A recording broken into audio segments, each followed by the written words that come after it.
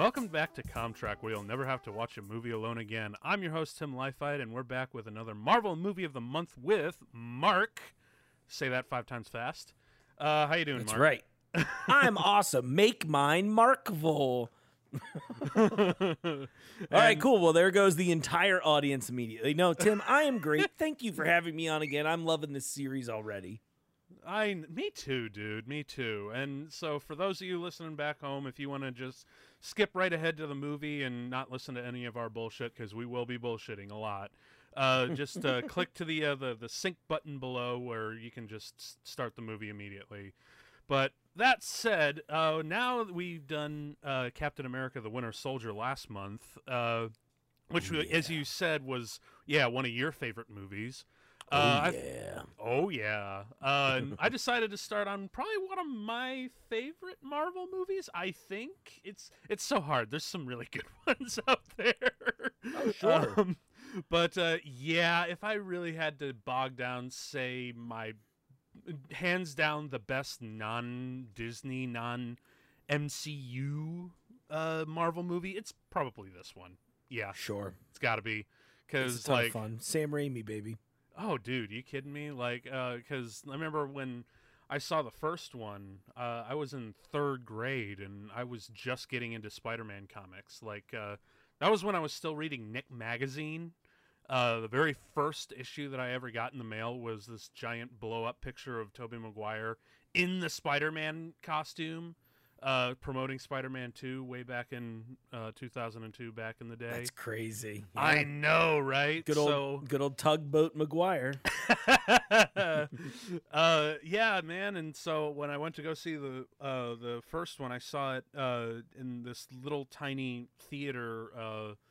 It's like on Main Street of my grandmother's old hometown, in Streator, Illinois. Right next to a really great pizza place also. But Go on. fuck yeah. And I still remember that first screening, because I remember this is the most amazing superhero movie I've ever seen. Although that Green Goblin mask bit really creeped me out. Like, I was still a little kid, and horror movies were kind of iffy for me. But yeah, so you can imagine how I was going to feel about 2. I remember the trailer for 2. Remember when the trailer dropped for Spider-Man 2? Oh yeah, and it was just the scene of it was the scene of them in the cafe with the car crash. Yep. And then they had like the big, 2 Steps from Hell music going, and and then it ends with, Doc Ock handing a tied up Spider-Man to Harry Osborn with a knife, and he goes, "Let's see who's behind the mask." Boom! Spider-Man 2, 2004. Oh my God, it's Ryan Reynolds. Oh my God, it was amazing. Like, that was like one of the coolest trailers. Seriously. Oh, for sure. No, yeah, all jokes aside, it was so exciting. And at the time, I felt like it was really the beginning of this like feverish pop culture excitement over superhero movies, because you started seeing it building in like the late 90s when Blade was a success, and then X-Men took off in 2000. Yep. Then you had Spider-Man in 2002, and Spider-Man was like, oh, we can actually keep it colorful, fun, and light. And then it was like with X-Men 2 and Spider-Man 2, both of those just really cranked it up. And both of those I thought were like really nice, shining examples of the, of the early era of superhero movies. Yeah, I really enjoyed Spider-Man 2. Oh, dude, are you kidding me? And plus Blade 2. Blade 2, Guillermo del Toro getting weird with it. Yeah, man. So it's amazing. And plus it also sadly kind of set a trend where it's like, hey, we can make a really good comic book movie and then make an even better sequel, and then have 3 kind of shit the bed. Right, exactly. They're like, well, nobody wants to do a successful a trilogy, Those aren't cool. Yeah, we'd have to wait for Chris Nolan to actually kind of follow through with that. But even then, there are people who are like, whatever, Rises was garbage. Like, oh, it's only I'm one of those people that didn't really like Rises. But that's another podcast. Yeah, that's we'll totally do that another there. one. Yeah, and by the way, I'm not going to be like it's a dumpster fire. I just think that Begins and Dark Knight were really great, and then that one was like, I feel like Ledger dying ruined his plans for the trilogy, but he was kind of contractually obligated, so it's like fine, you know. Well, it's like it's sort of like Star Wars in that there's Star Wars that revolutionized things, and then Empire did it better, and then we got Return of the Jedi. That's the third one, right? Exactly. You're like, yeah, it's it's got its moments. There's definitely some great stuff in there. Yeah. Well, I mean, that's kind of my expectation that I had is like it's not going to be as good, but it's going to tie up all the loose ends. It's going to be bigger and grander without actually having like as good of stakes. There's going to be a lot of muddied things. So when I went into that, I enjoyed it for myself. But see, now I know everyone's listening like, see, the thing about Spider-Man is Spider-Man. Yeah. You got to do it like, in the Willem Dafoe voice. Yeah, Spider-Man! Or if you want, J. Right. Jonah Jameson, bring me pictures of Spider-Man! That's which, great. by the way, J.K. Simmons is perfect. Like, holy shit. Anytime I read... I just watched... Oh, go ahead. No, anytime I read a comic book with Jonah Jameson, I will inherently default to his voice. Whenever J.K. Simmons is my J. Jonah Jameson voice in my head when I read the for comics. sure. That's why they brought him back, Oh, yeah, dude. Without when he came question. back for Homecoming, or no, Far From Home, when he came back at the end of that, yeah. I actually squealed like a little girl in the theater. And my fiance was sitting me like, Jesus Christ, would you calm down? I'm like, no, I did my waiting. 12 she years slowly of it. removed the engagement ring.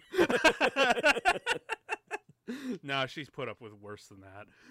But that's awesome, though. I just love the fact that literally, I've been waiting 12 years for this in Azkaban.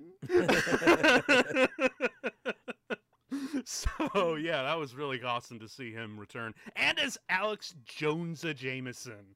Like, right. For sure. Like, great by the is way, that was that? one of my favorite things about the Spider-Man game 2 years ago. I don't know if you played that, but that's a Oh, beautiful dude, are you kidding me? experience. I figured as much, Dude. but I just thought I'd ask. But yeah, I'm a huge fan of the Spider-Man video games. Okay, so I played pretty much all of them. I played Spider-Man on PS1 and the sequel with, I think it was with Electro. yes, I actually managed to beat both of them in one sitting because I was playing on a PlayStation 2, not a PlayStation 1. So there were no save points, so I've had to beat it in one sitting.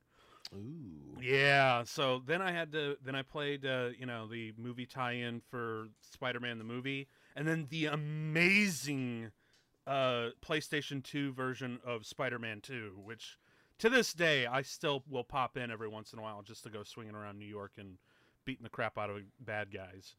And then after that I played Ultimate Spider-Man with Venom that really adhered to that comic book form. And then, of course, like as you mentioned, PS4 Spider-Man, which is, when I popped that one in for the first time, and I started like the very opening bit where you dress up as Peter Parker in the his apartment, and then you dive out the window and you start swinging. Yeah, The beautiful. The thrill of swinging for the first time with those graphics, I actually yelped out, "Yahoo!" So, note to self: never play video games with you within like 200 yards.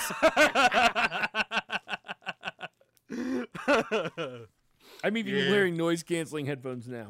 Yeah, a little bit. I was just so blown away. Like, oh my god, this is amazing! Like parkour, like yes. Oh yeah. Anyway, back to the movie. We're getting all over the place, aren't we? Oh yeah. We're already where- on the games. I'm like Shattered Dimensions. But Where were you when you went to go see this one for the first time? well, I was older than you, which is really fun. Yeah. Oh yeah, totally. This was 2004, right? Mm-hmm. Okay, I remember this now because it came out at the beginning of the summer. 2004 at this point. I'm trying to think exactly where I was in life. I know I was back in Cincinnati at this point, and I think, I know, that was like the summer before I started at, UC, and that was when I was about to really make my plunge into, because I was studying telecom right before it at another school, and I did a year there. I was like, I don't like this place. I'm going home. And there's more details to that story, but that's not for this show. And I had a great time. But where's it going with this?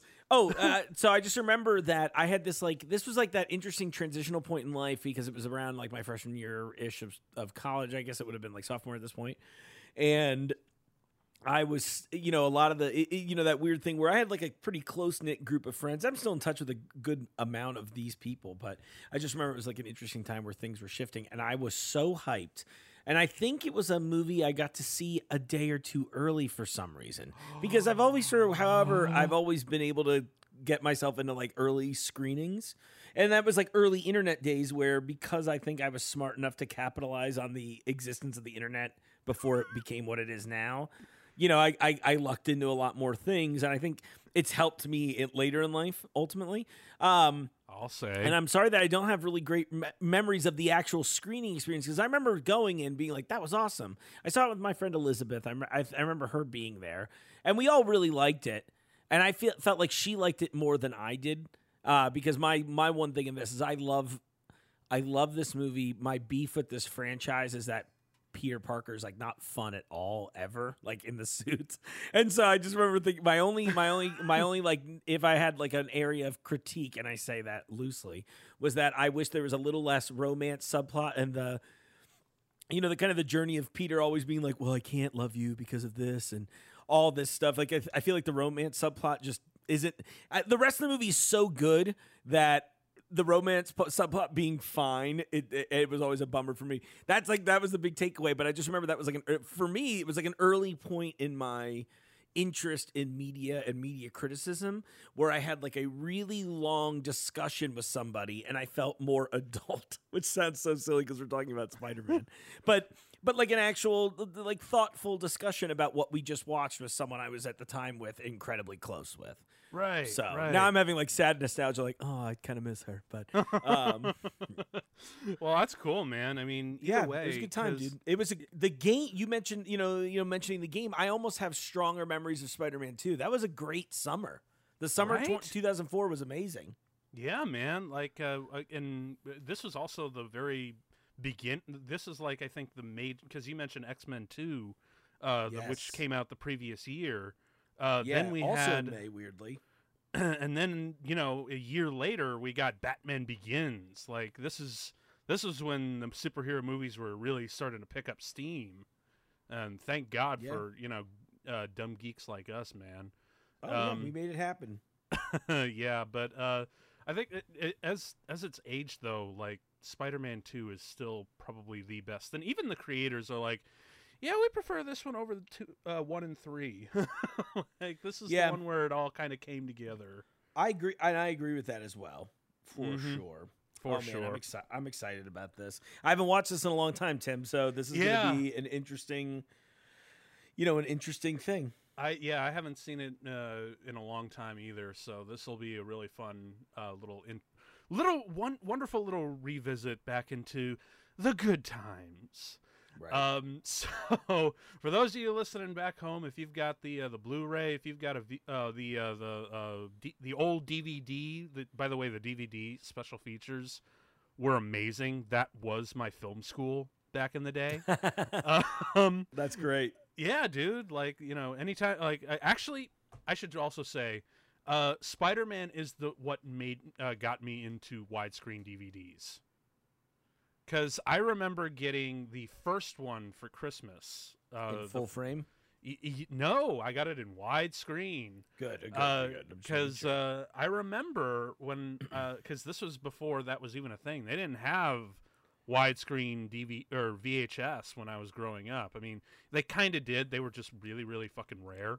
Right, exactly. It was always just like the nerdiest person you knew owned them. Yes, exactly. And they only owned Star Wars. That was it. Exactly. It was Star Wars and maybe something like, I don't know, fucking Fiddler on the Roof. Right. Yeah. Well, here's Casablanca. Which actually, there is a Fiddler on the Roof joke in this episode, but we'll get to that when we come to it. But yeah, no, like when I got it, the widescreen, it said that on the top part of it. I'm like, ooh, that's a cool term. What does that mean? And I'm like, ooh, it's like actually wide, sort of like how you see it in the cinema. Right. That's cool, and that led me to my now very passionate obsession with aspect ratios and the math behind it and the composition and the history and all that jazz. But yeah, I should probably stop geeking out and we should start the movie. Yeah, I'm way into that. Let's do it. Yeah, so if you got your Blu-ray, you got it on streaming, you got it on fucking was it on VHS? I don't think so. I think they phased out by then. But Probably. either way, we are starting this bad boy in 3, 2, 1, click. All right, and then we got the Sony pictures. And okay, just one last little minor thing about aspect ratios. I know Tim's the film geek here, but they switched from the, kind of standard American widescreen of 1.85 to 1 to a wider 2.35 to 1 aspect ratio. Scope, as they call it. Oh yeah, letterboxing it. I love that aspect ratio in general because you just get a lot more. I don't know. You can do a lot more like kind of exaggerated visuals sometimes, which I think is fun. And I think in a movie like this, you like that. In thinking about widescreen, there's just so many great. Think about how if this was a more rectangular or square image, think about how not grand these webs would look. I know it sounds silly, and I think it's something the audience won't always appreciate until you point it out to them. Yeah, but yeah, Sam Raimi said he specifically wanted this kind of shape for Doc Ock's arms, so you could really feel the breadth of those fight scenes. So for totally sure. Right. And then I love this intro with Alex Ross paintings. Like, oh yeah, okay, brilliant. dude. Alex Ross is one of my favorite comic book artists. Like, I have Kingdom Come. I've read all 4 of his DC stuff. I still need to read Marvels. I hear that one's pretty good. But I love the fact that they actually got him to do all these beautiful paintings for the opening. Because last time it was just, very Tim Burton Batman, and it's just a bunch of close-up of webs. Sort of like how the opening of Batman in '89 was just a close-up of the bat symbol. Right. I always love the credits in those. Yeah, this is a great credit sequence. Oh, and of course, speaking of Batman, Danny Elfman returns does this one too.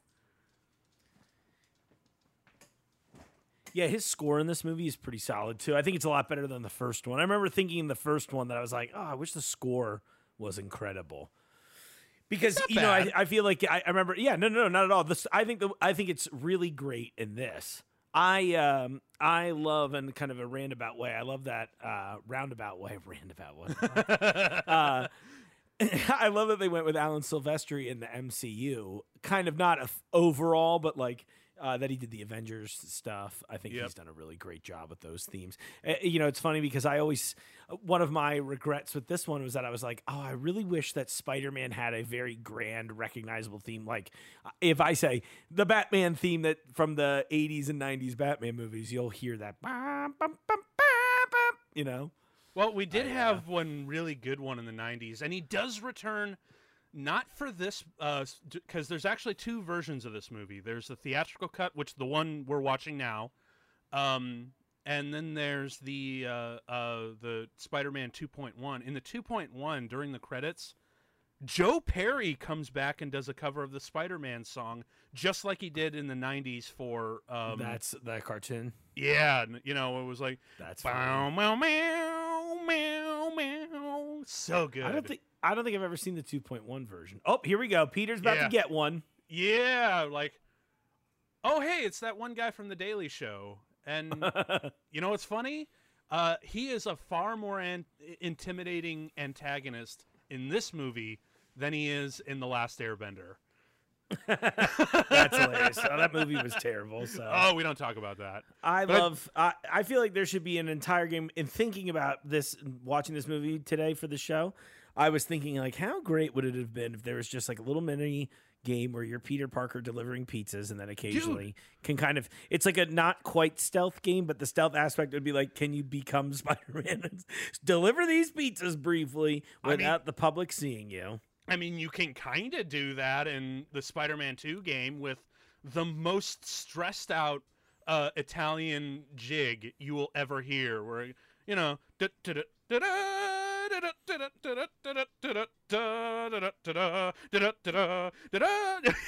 like from the, because that was in the Spider-Man 2 video game. Like, you could actually deliver pizzas as Spider-Man. I don't remember. I'm like, and that sounds familiar now that you're saying it. By the way, did you catch that his helmet says Bleecker Street? Yes, which is obviously a real street.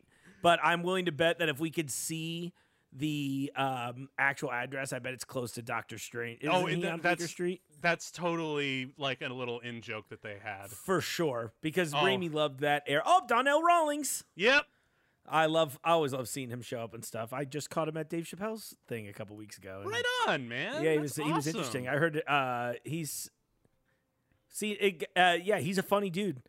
I love seeing him continuing to get work outside of Chappelle's show and little like bit. You know who was like actually supposed to do that cameo?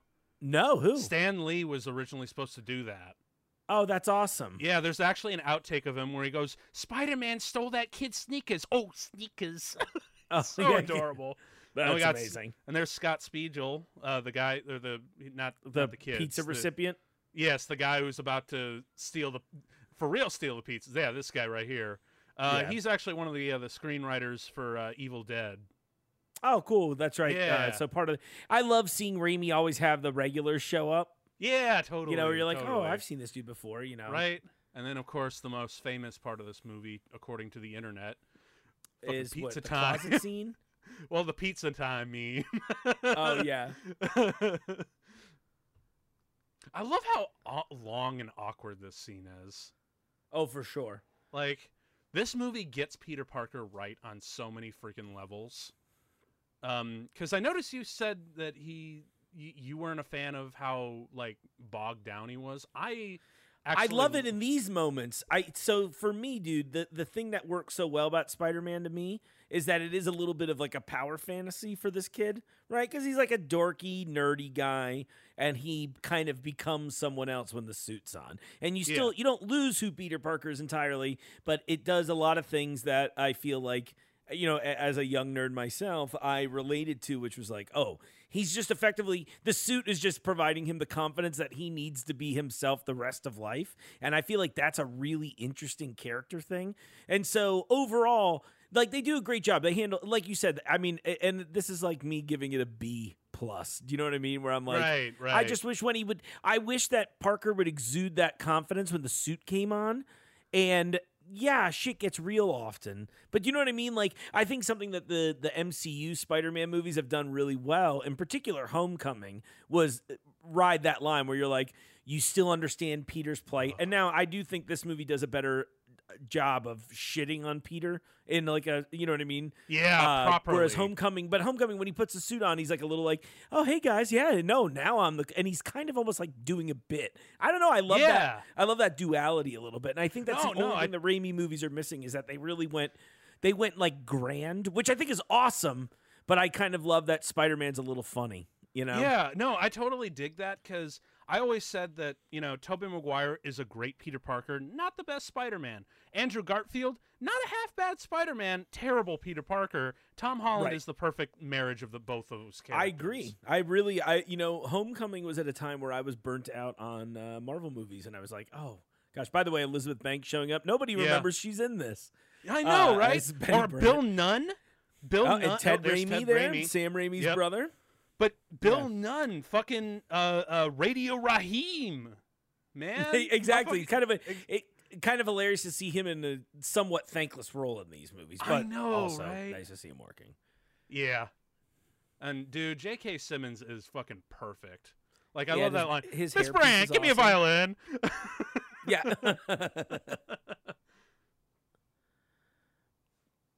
It's funny how ageless Elizabeth Banks is. I mean, this movie's almost 20 years old, and she looks the exact same. Right, dude. So she must have been like 18 in this movie. Really? Wow. No, Actually, I'm no. kidding. I don't know. I mean, I would wonder- assume she was young, but she's part of that whole clique with the. She's She 46 kind of got in now. with the state people. Oh yeah, so she would have been early 20s still though. I Yeah. love this. Scene Okay. where he's just getting rocked Yeah. by the books. Well, the right here, that book hit that when he got hit with That the, was the Sam book Raimi, gags. right? Yes, it totally was Sam Raimi. Because as Sam Raimi put, he's like, if I have a chance to beat up Tobey Maguire physically, I will. Yeah. So he cameoed himself in there. I kind of we wonder if have, they didn't. I feel like they didn't like each other. No, I think it was like a weird love-hate thing going on. Well, like, and I feel like Sam has that with a lot of his actors because he's always the one dumping dirt on Bruce Campbell in the Evil Dead movies. exactly. Funny thing about Dylan Baker here playing Kurt Connors, I had not really seen Dylan Baker in a ton of stuff prior to this movie. Yeah. But like one of the things I had most recently seen, and I do not remember what it was, but in the movie he played like a really creepy child molester. So I had that like odd like internal reaction when he showed up on screen in this, and I was like, oh god, Actually, it's the pedo guy.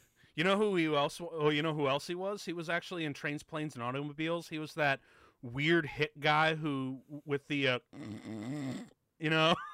when he picks, yeah. But you know who I always thought would have been a great Kurt Connors in this series, that? actually, to later become the Lizard, like in Spider-Man 4 or sometime down the line in the hypothetical, Spider-Man 4 or 5.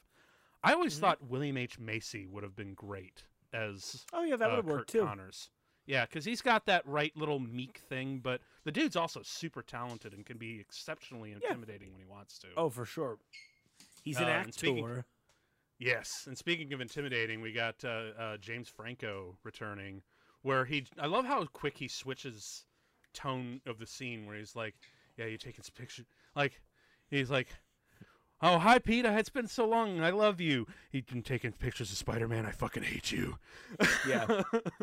I do like Franco's performance in this too. It was interesting because like at least as I remember, we'll see if I agree with that at the end. That's how I should do this. But yeah, I remember he had a good run for a little bit here. This is a good get for him. Yeah, totally. I also really love Rosemary Harris as May Parker. She reminds me of like Silver Aged Aunt May for sure. Yeah, because I read the original, Stan Lee run, Steve Ditko and Stan Lee run from the '60s, like in graphic novel form. Like they were available at Barnes and Nobles, and anytime, and because Aunt May is much older in that iteration, I always read Aunt May in her voice. So I guess you could call that a real big bump up from Rosemary Harris, and she is great in this. Yeah. I'm not going to lie and say I don't like the idea of using younger May in the new movies. But who's going to complain? Aunt Tomei, as it were. It's a different world. Yeah, it is. But I'm like, I'm fine with them allowing goddesses to play Aunt May at this point. What a change. They just keep getting younger. I mean, first we had Rosemary Harris, then we had Sally Field, who's kind of in her like late 50s, early 60s. Right. And now it's Marissa Tomei in her 30s or 40s. I think she's got to be. I think Marissa Tomei's in her 50s, to be honest with you. She just looks that good, I guess. Yeah, I think sainthood does that for you.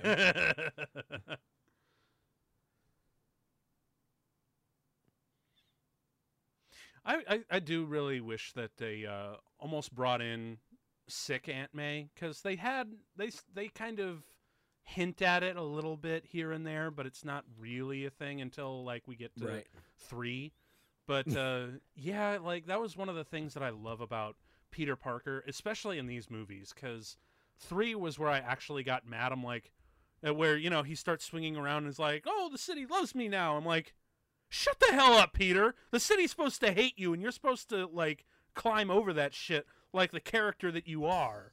Right, exactly. Because like this one gets the sadness and the dourness so well. Oh, absolutely, absolutely. And it's actually times where it's just like, oh fuck, it hurts. And these scenes here with like May being super broke and her being like, "Just take my money, Peter." It's not that much anyway. Yeah, don't leave it here. Oh, I'm an older woman. You know, like, Well, still, she plays it so beautifully.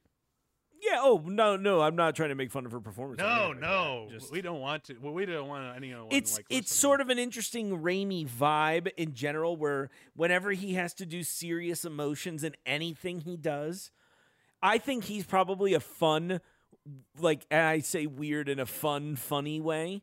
I think that's who he is as a person.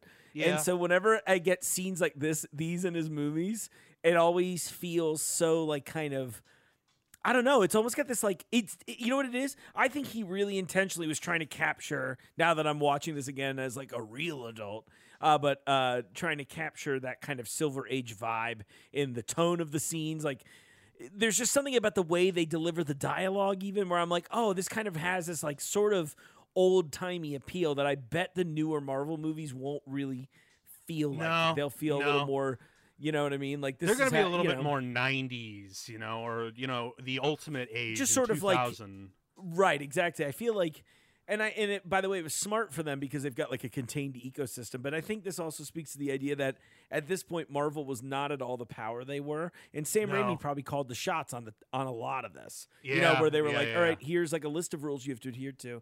So I think about that in some of these scenes where I'm just like, this is so interesting to me to see. You know what I mean? Like, I don't know. No, I think- you're totally right. Because, because that's probably another reason why this movie is so adored by me, because I read those Silver Age comics. I read all, Sure. and I even love the fact that when because like in year 2 or 3 of the comic run back in those days, at first he was wearing just like either like Peter Parker's suit was just like literally like a real nerdy suit. But when he gets to college, he has that same fucking vest, and I'm like, oh my god, they even got the vest right. Right. It was That's so fun. Yeah, exactly. It's So like, to see and it it's a cool rendered- thing for the fans. Oh yeah. Yeah, it's like when you see that shit rendered, but in a present day, I'm like, oh shit, they actually get it. They understand me. This lonely little kid who reads comic books alone at lunch. But also, you know what's really great is that there are retreaded scenes like this one. We got to have another talk over the trash can lids. But this movie in no way, shape, or form feels like a rehash of Spider-Man 1. Even though there's a lot of, repeated beats and whatnot. But Sure. but I think the whole reason why this works so well is because they stated specifically that we're going to take beats away from Spider-Man Richard Donner's Superman 2. Right. Like let's Yeah, have I can him definitely get, see that. I can definitely see that vibe a little bit too. like we're still going to play it straight. We're going to build off of the characters a little bit more, but we're also going to give our characters such anxiety about his powers that he ultimately gives them up. And he Right. has to get them back again. Okay, this little when he gets back to his apartment, because apparently he's moved out of Harry Osborn's apartment. Which makes sense because he takes pictures of the guy that killed me. Yeah. I love these guys. This is the American housing situation right now. Yeah. All of us are being berated by one of the guys that took over the plane in Air Force One. Specifically, a fucking Russian. It's Russian Dude, it's Mr. collusion, Ditkovich. man. Yeah, Sorry, Ditkovich. doesn't pay the rent. You're like, this whole movie was actually supposed to be an anti-landlord presentation that they rewrote into a Spider-Man sequel. Yep. But I love the name Ditkovich, because at first when he said that, when I was a kid, I'm like, did he just say Dicko bitch? Nice. Well, But, it's Ditkovich, right? Because I'm Yeah. assuming it was a Steve Ditko Easter egg. Yep. That's what I found out later. I love how dank his apartment is. Oh yeah, That is actually a really nice studio apartment for downtown New York City. Now that you think about it. Yeah, I mean, I'm assuming what his rent is, judging from his lifestyle in general. Yeah. So Woof. it's tough being Spider-Man. And the point where there's actually a communal bathroom and a of this, where he's Yeah. this little bit is just a great comedy bit.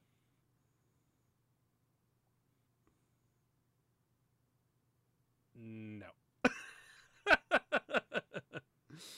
Oh, and here we are, the film's villain, Alfred Molina.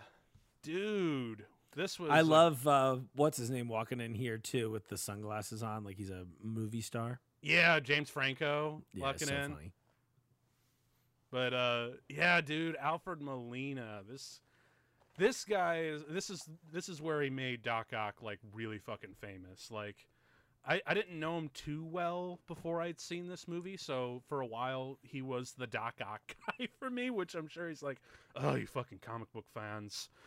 Or I gotta say it in a British accent. Oh, you wanker comic book fans. Interesting fellow, your friend, yeah. But, yeah, dude, like, I've gone to, like, really respect him for a lot of the stuff that he's done. I mean, you know, everything from his first little bit in Raiders of the Lost Ark to his role in Chocolate and that crazy bit part in Boogie Nights. Oh, yeah. Oh, yeah.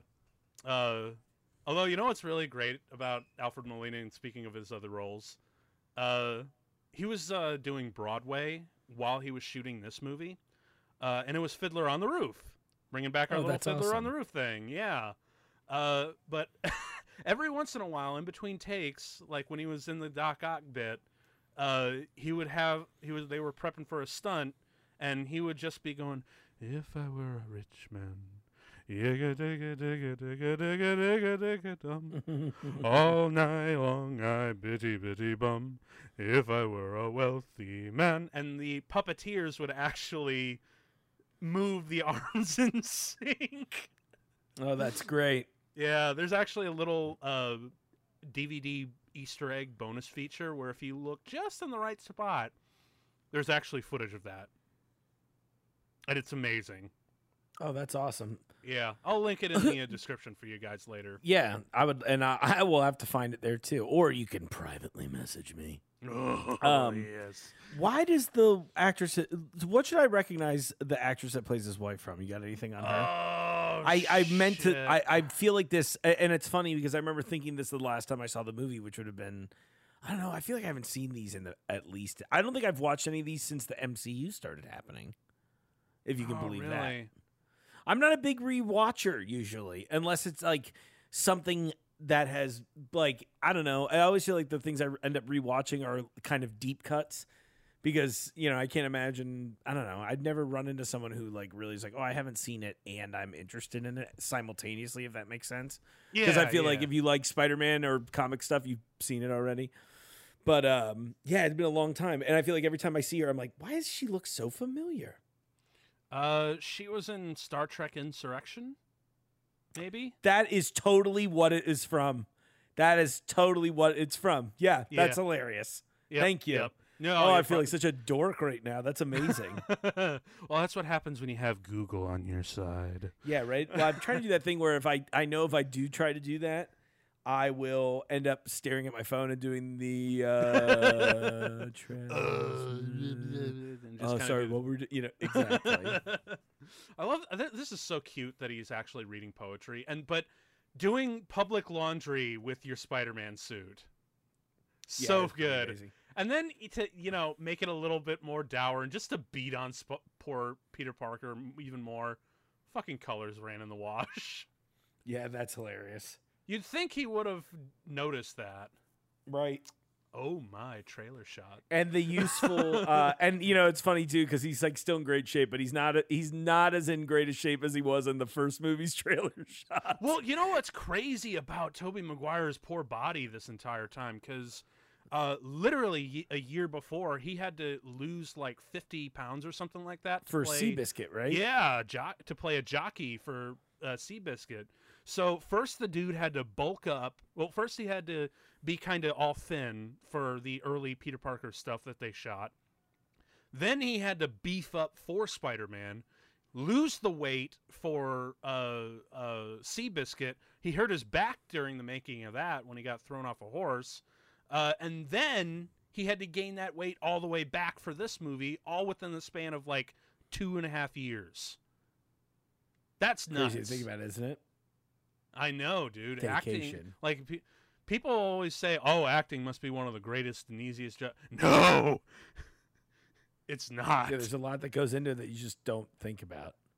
Exactly. And most people never. But I feel like that's the case for everyone in every job. Yeah. No. Like, totally. You know what I mean? Like, oh, wait, what's? Oh, nice. Oh, that's so. God, it's so Peter Parker. I fucking love it. Yeah, and he's like, still like, okay. It's like it's also lightweight Charlie Brown. It kind of is. They're like, oh, let me pull this away from you now that you have it. Of course, it wouldn't be fucking Spider-Man if we didn't have like a really cool action chase. I love this. Boom. Yeah, and the kid's reaction is so funny. Right. Right? Do they say something stupid?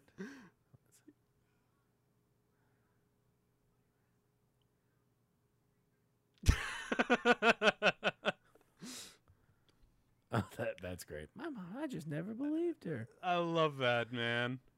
I always feel like one of my frustrations about hero characters in general is I always feel like there is an easier way to do the crime fighting that they do. But like, Yeah. and this is just something I need to explore in my own writing.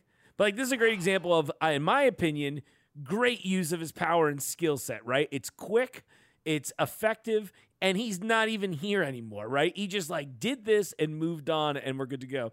I love that, but I always feel like there's got to be this weird ego moment to a certain extent with heroes where they like have to, and this is what a great little effect shot there. I know, but there's right? always that ego moment where they like, I got to be boots on the ground. I got to be the guy in this car, where at this point I'm like, couldn't you have just done the same web trick but to this car and then let the cops deal with it? Oh, I love this little bit right here.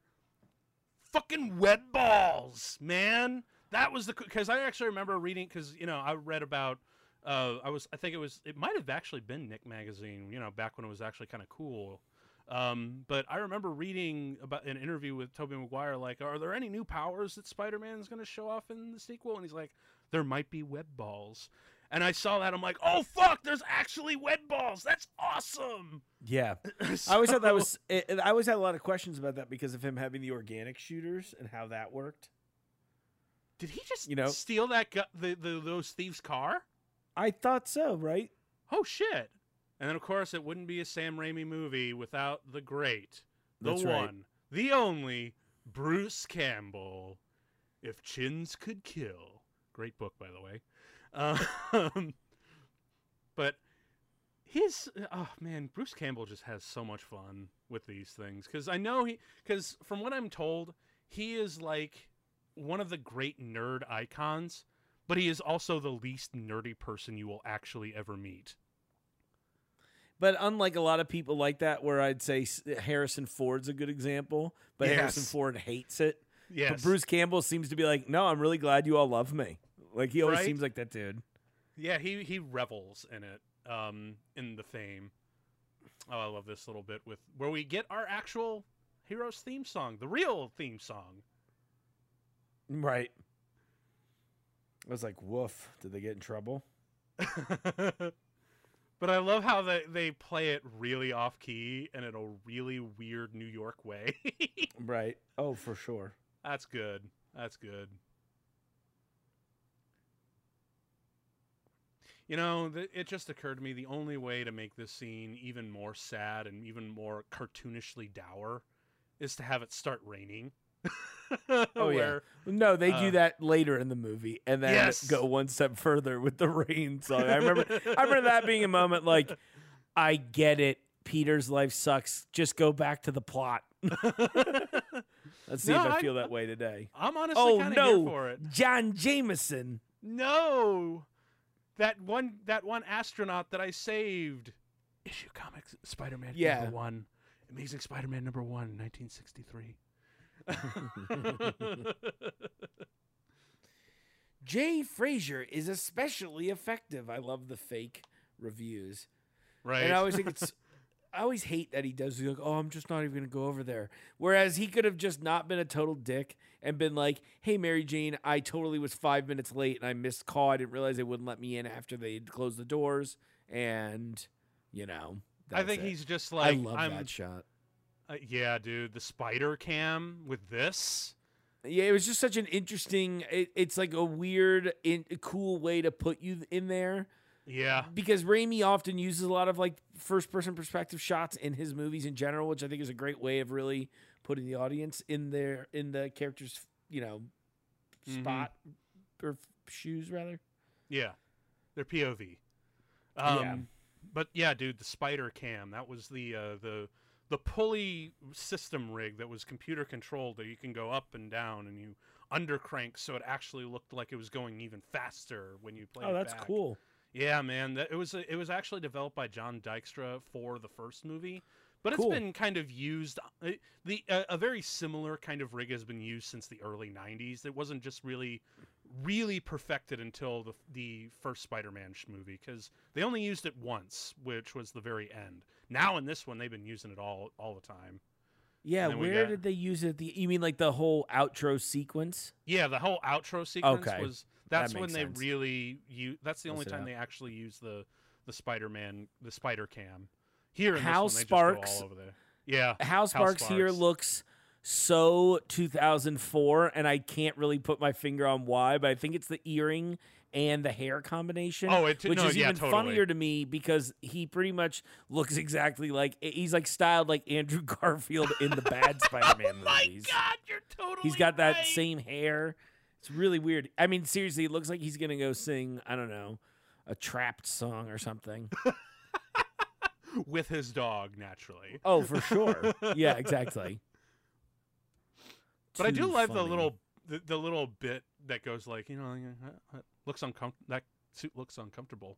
Gets kind of itchy, and rides up in the crotch. Dude, so good. Like a clever little beat like that, and then Oh, man, dude.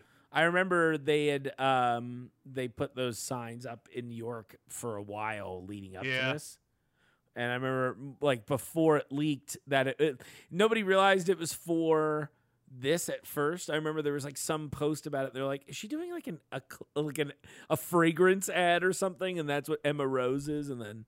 Right. Yeah, shortly after they're like, no, we're shooting Spider-Man here. And they're like, oh shit, that's even better. Yeah. Oh, dude, so funny.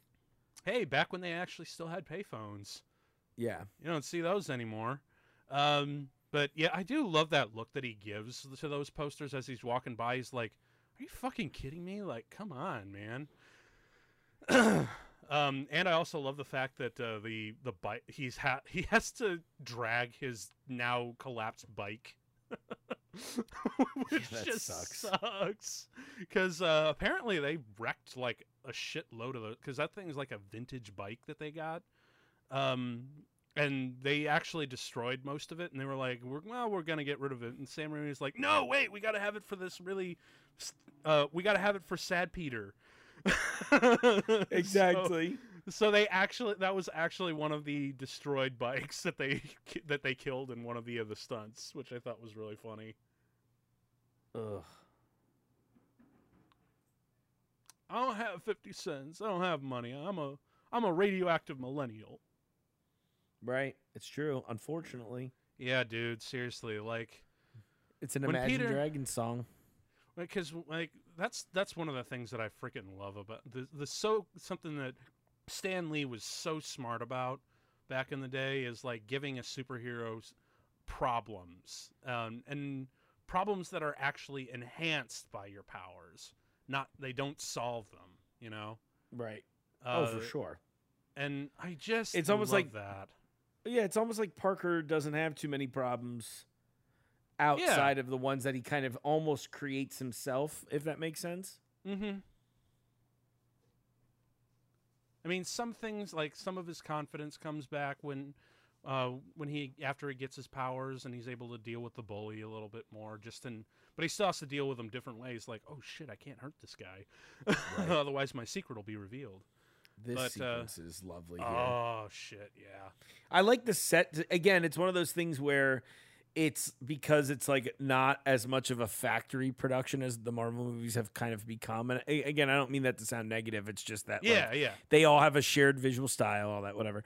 But I like that this is different than that, but also recognizable and similar. Like it still looks right, but it doesn't look quite the same way that I know that this would look in the current Marvel universe. By the way, speaking of Doc Ock, I really think the way they handled him in the new game was incredible. I thought that was a great story and wonderful way of handling that.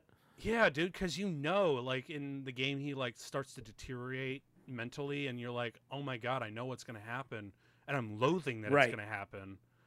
Yep, especially because you're like, oh, what a great relationship, and they do such a great job of building the dynamic over the course of it, so that when it gets there at the end, and I love the you knew. I always think about that scene, and if that, I won't say any more in case somebody wants to play the game because it's still kind of new.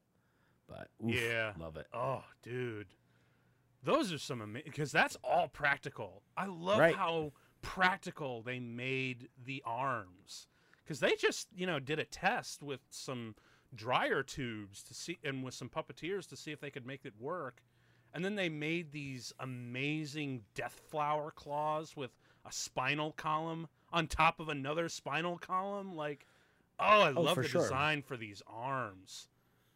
And again, they look incredible. Those are just puppeteers with the puppeteers, like, digitally removed. Right. Like, and it looks amazing. Are there actually, like, people standing with them, or are they on wires? Both. Like marionette style. Okay. Honestly, it differs from shot to shot. That makes sense, depending on what they need. And plus, there are some shots, like the wide one earlier. There was one where literally the entire thing was just CG.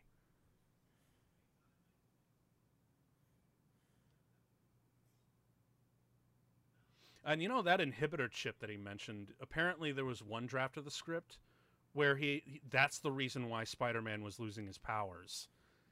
Because Doc Ock was apparently the guy who engineered the Super Spider and used that inhibitor chip to drain his powers. But they thought it would be more interesting if it was, stress and anxiety. That's just a cooler little character thing, I think. It makes way more sense than having like this, I don't know, grand scientific almost magic thingy. Yeah, where instead it makes way more sense that dude, I mean, what's really funny to me is I was thinking about this earlier when we first kind of mentioned it, but like, I don't know if you've ever read James Cameron's Spider-Man script, but there's a lot, and I'm sure that this is still kind of carries through some of the other Spider-Man stuff in general, but there's definitely a bunch of the sort of this, in Cameron's script in particular, there's a lot of like almost like puberty references and kind of like a sexual awakening at times. I remember there's a scene in that script where Parker wakes up and he pretty much has like the equivalent of a wet dream, but he like wakes up and he's all like webbed up to a bridge or something absurd like that. But I kind of always joke to myself that like Spider-Man's getting like weird performance ED here, right? Because like stress and anxiety, and it's funny because like those are main issues with actual sexual dysfunction. And I just think it's funny how much they tied it into, and also the fact that like he's literally shooting these gummy, I said gummy with a G, by the way, but maybe the other way works too. These gummy ropes. All right, so this shot of Ock's glasses here, where he's looking at the reflection. This is so silly, but it always drove me nuts that the reflection's only in the one eye. Right? Why couldn't have like CG? And I'm sitting there watching. I was like, I just flashed flashback. It's such a silly thing. It's just in his right eye, and I mean, it's a practical shot, but it was one of those things that you'd think as somebody visually like, all right, do we want this just in one eye or both? He is staring at a giant globe, Like, let's actually put those in his goggles. They could have CG'd it. And that would have been fine if it's in service to the style. What's funny, well, in the other shots, when he moves his head more, it's out of both. And then I'm like, well, that also works. You know what I mean? Like, you almost don't see the reflection of most of the other scene. It's such a stupid nitpicky thing, but I always think about that whenever I see that scene. It's been so long, I can't believe I remember that. Well, do you know who gave Alfred Molina acting tips on this movie? Because this was like the first time they had the full 4 arms on set. Do you know who he got to give him like a little bit of acting tips? No, fucking William Dafoe.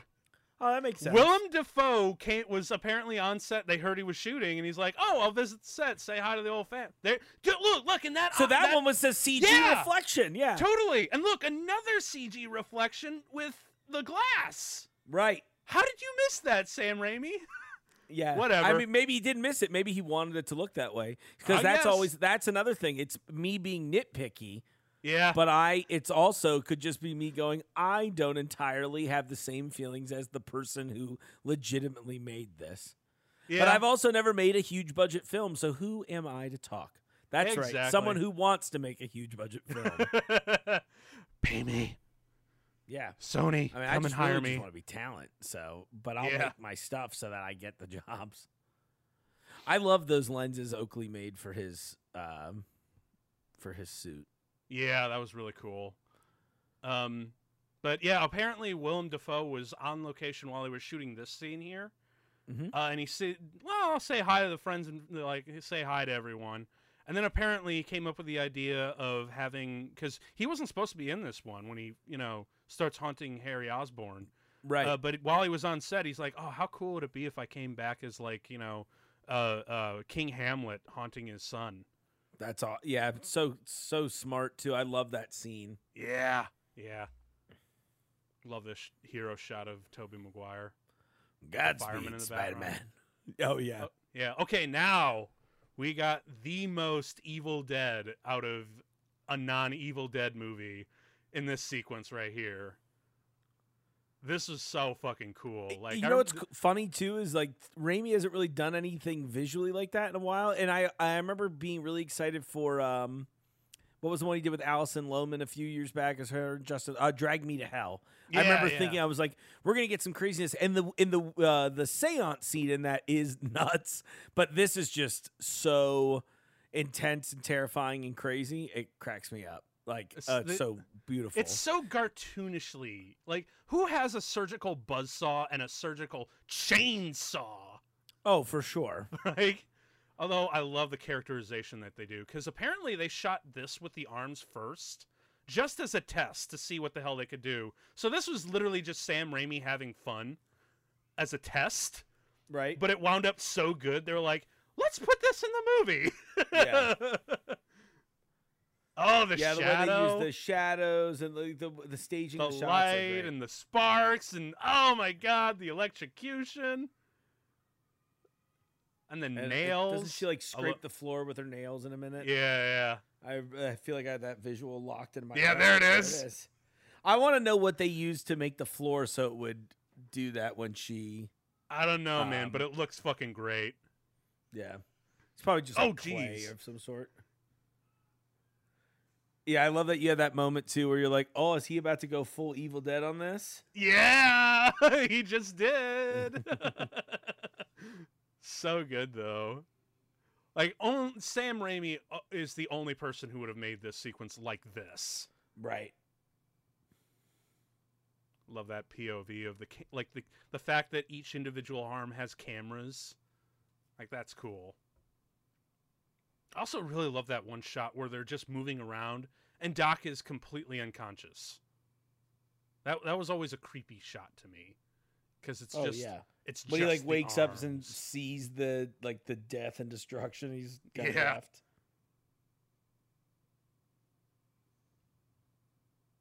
Oh, this is such a good shot with the Dutch lighting, Yeah. channeling his inner Darth Vader. Yeah, right. Also love his build. It's absolutely just right. Like, he looks like he's like a boxer from the 50s. That's a great description. Well, I think that's what he was going for, or either Yeah, like a he's circus thick, strongman. as the kids would say. Yeah. Yes. Love that shot. Dude, the puppet work on this movie is just so amazing. Because, like, you see shots like this and they're CG, but because they actually made practical stuff and they had them on the sets, that helped the CG blend so beautifully, Right. Because, there's the Flatiron Building is the Daily Bugle again. But, yeah, dude, I've always said, like, if you're going to do special effects, have something, and if you're going to use CG, build it first and then CG it. Because if you have something on the set where light and shadows can interact, it'll register so much more, and it will help the artists out so much. You know, Oh, for sure. Doctor Strange. Yeah, right. Hey, you know what's fucking funny? Another little Doctor Strange thing. Was this whole movie like a real subliminal tape to Disney Marvel to be like, hey, can I have a Doctor Strange movie? In 16 years. Exactly. So funny to think about. Yeah, he's gonna be doing what was it? Multiverse of Madness, I think it's called. I am very curious as to how Sam Raimi is going to work inside of the Marvel machine. I'm super curious. It's one of those things I'm a little nervous about. I'm a little apprehensive because he's like, a creative. He's Sam Raimi, man. Like, all of the people like him have washed out of Marvel before they get to make their movies. You know what I mean? Exactly. Like Edgar Wright. Anyone that's like got a somewhat singular vision. But that said, I think Raimi kind of in a weird way was the beginning or like the how should I say this? Like the foundation for a lot of the visual style, because I would argue that this movie probably influenced a lot of how the MCU works, looks, moves. You know? It's like this kind of visually with Jon Favreau's I don't know why I said that way. Jon Favreau's kind of sensibilities, but I want to see these puppet people do like raptors or something. Oh, right. You know what I mean? I get that. It's like that / dinosaurs, other dinosaurs / like snakes. Yeah, well, yeah, because I actually got like a little bit of, creepy Adam and Eve's serpent sort of temptation sort of thing going with for this sure. scene, which I freaking and I love that all of the characterization. I really love that they all kind of have a slightly different personality too. Yeah. And that like two of the arms have like the more scary looking like these two that are up front have like the more aggressive looking like Death flower look to it. Yeah. And then the other ones are like, oh, right, they're like sleek, and they've got inside the little the really small detailed ones, which is very interesting. Again, I keep thinking about how the production design of this movie, how good it looks. Right? And how many scenes they just have are just Doc Ock talking to himself. Yeah, he was totally just straight up Golluming here. Yeah. But you know what was really really crazy? Because I remember reading that Alfred Molina actually named all 4 tentacles. The bottom 2, which were the larger ones, were Harry and Larry, and then the top 2 were Flo and Mo. And Flo, nice. Flo was slightly shorter than the other ones. I think it was like the top right one, and it was operated actually by a female operator. So Flo is the only female tentacle here. Well, I'm just glad to see tentacle representation. Right? Tentacle lives matter. Yeah, there you go. The power of the sun in the palm of my hand. I want to see this done like a play. Right? Oh, just bring back Alfred Molina. He'd eat that shit up. Yeah, what's he been up to lately? Oh, man, I forget. Because I know he's done some more Broadway. He's done a lot of voice work, actually. Like, a lot of voice work. I'm hearing, like, oh, shit, that's Alfred Molina. Whenever I'm watching, like, an animated movie. Like, he's done some TV and whatnot, but... Oh, Joel McHale, did he just show up? Yes. Joel McHale, who obviously had some hairline work done. I'm on to you, Joel. I'm not mad about it. We all should do it, but... Yeah. What if I told you the greatest comeback wasn't Joel McHale's career?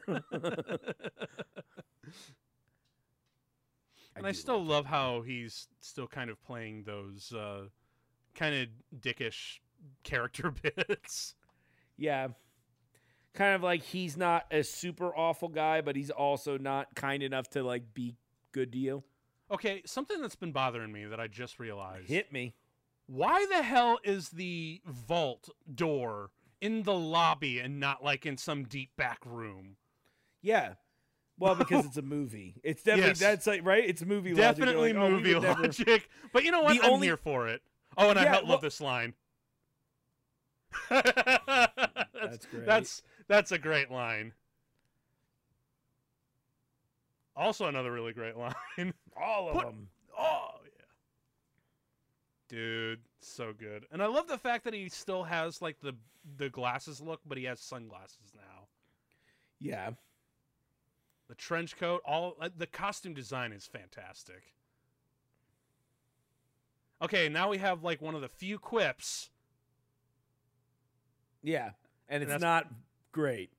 I'll take it. I'm taking It's that. better than the only one we got in the previous movie, which was out of your mind, Gabi, or something like that. I remember thinking, like, who allowed this to be said? I can't imagine being at Tobey Maguire's level of fame when he became Spider-Man, and not being like, guys, I'm not saying that. Oh, Jesus. Crush his head like an egg. Dude, these action sequences were so amazing. Yeah. Especially when you for know. the time. Yeah, dude, because you know, like, half this shit is, like, a lot of really great special effects and stunt work, all shot practically with a little bit of CGI to add on top to spice it up, you know? It's like Spider-Man is the most CG thing in this movie. You know what Yeah. I mean? Because sometimes it's great, and then sometimes Oh, he's a little fake, but it's all good. yeah. I No, love no, the seriously. rig they use to do their scenes. Yes. Okay. Sam, so go ahead. yeah, well, we were just like, okay, so we had a little bit of Evil Dead. Here's a little bit more Evil Dead for you. And then this one here, her running into the camera and screaming. Sam Raimi loves that shot. Well, that's It's such in- a Sam Raimi shot, though. Yeah, oh, for sure. He is that is like, he's like, we need to have a screaming woman in this next moment. Oh, dude. I love it. Man, okay, so you know what was really crazy that I heard about? Yeah. So Alfred Molina really didn't want to do a whole lot of his stunts, mostly to not take away from like actual. Oh, There's our Stanley! boy. Yeah, real quick cameo. That's like the quickest Stanley cameo in all Marvel history. Yeah. But no, apparently like Alfred Molina didn't want to do a whole lot of stunts because he said, I just don't want to take away from the actual stunt work of the stuntmen. Mhm. But apparently, Rosemary Harris did most of her stunts. Isn't Which is that crazy. crazy? Yeah, I Yeah, know. it 'Cause is. She was like in her late 60s at the time, man. But for the Insane. most part, like, She was only that old? I felt like she would have been older than that even. maybe like how old was? Because I forget. But Let's all see I know how- is she she's did most of 92 them. now, so she would have been like, it was In her 16 set- years ago. Yeah, so it would have she been like, would've she'd have in been her like 78. 70s. Yeah, Yeah. 76. But yeah, Now, she thankfully, did most she of the didn't have a work. ton of stunts, but, you know, It's what a, still what a like, badass. damn, right? That's great.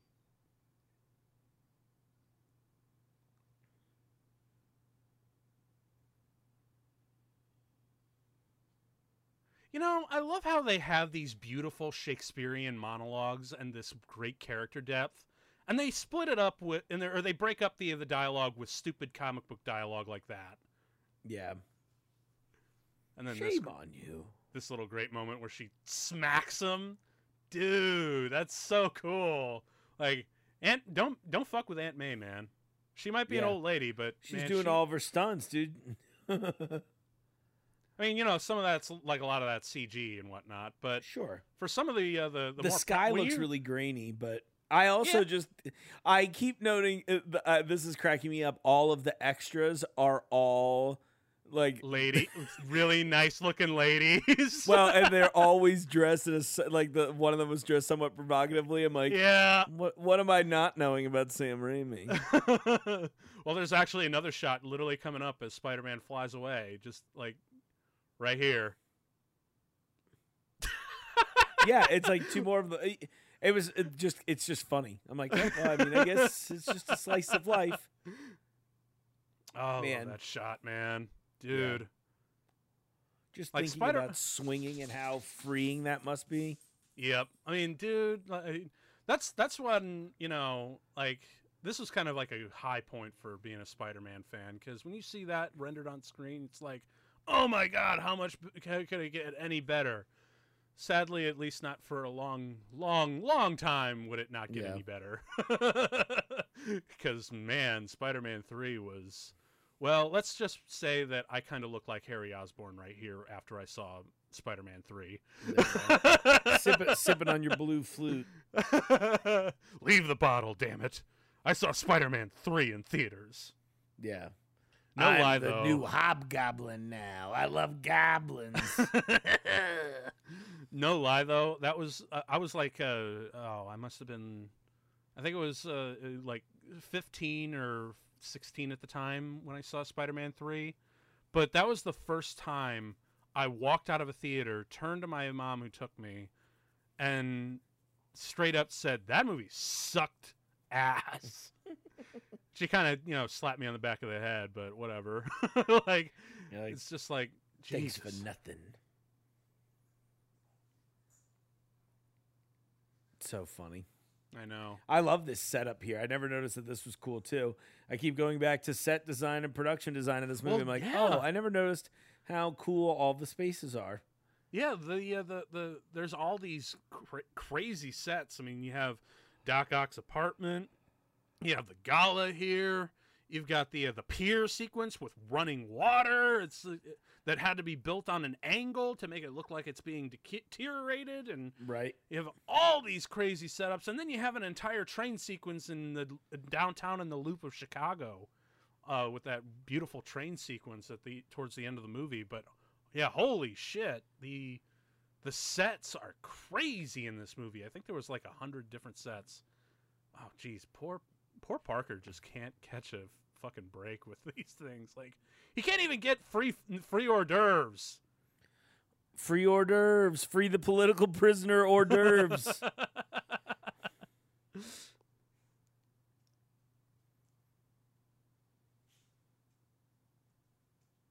You literally should have done this like the night of, and not wait like a week and a half later. You know? Yeah, but that's. I think this is one of those things that to me, I'm like, this makes so much sense for Peter's character. Well, it's like that thing where Peter by himself, it makes a ton of sense.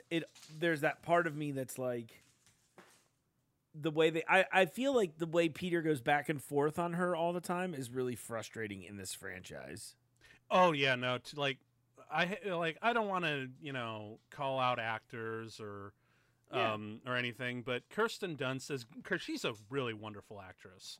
Probably one of my favorite movies of all time is Eternal Sunshine of the Spotless Mind, and she's absolutely fucking brilliant in that.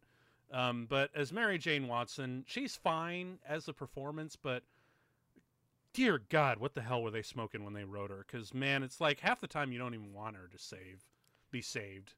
Well, I think I think their chemistry kind of works in this movie. Yeah, in a weird way, I kind of feel like she's a better Gwen Stacy, if that makes sense. So that when they drop Gwen Stacy in sort of out of nowhere in the third one, I'm like, what? Why? Yeah. I thought it would have been interesting if they had killed off Mary Jane, but that would have been the first big internet backlash, probably. Probably. Oh, here's Harry to get drunk and mad again. Yeah. Don't act like you're my friend. Oh, he's like, you stole MJ from me? God. Like, dude. Yeah, I like that he's like, you stole MJ from me, and he's just like... Oh, Jesus. Something tells me, that slap was unscripted, and they just kind of went with it. Because that is, like, a real earnest moment. Oh, for sure.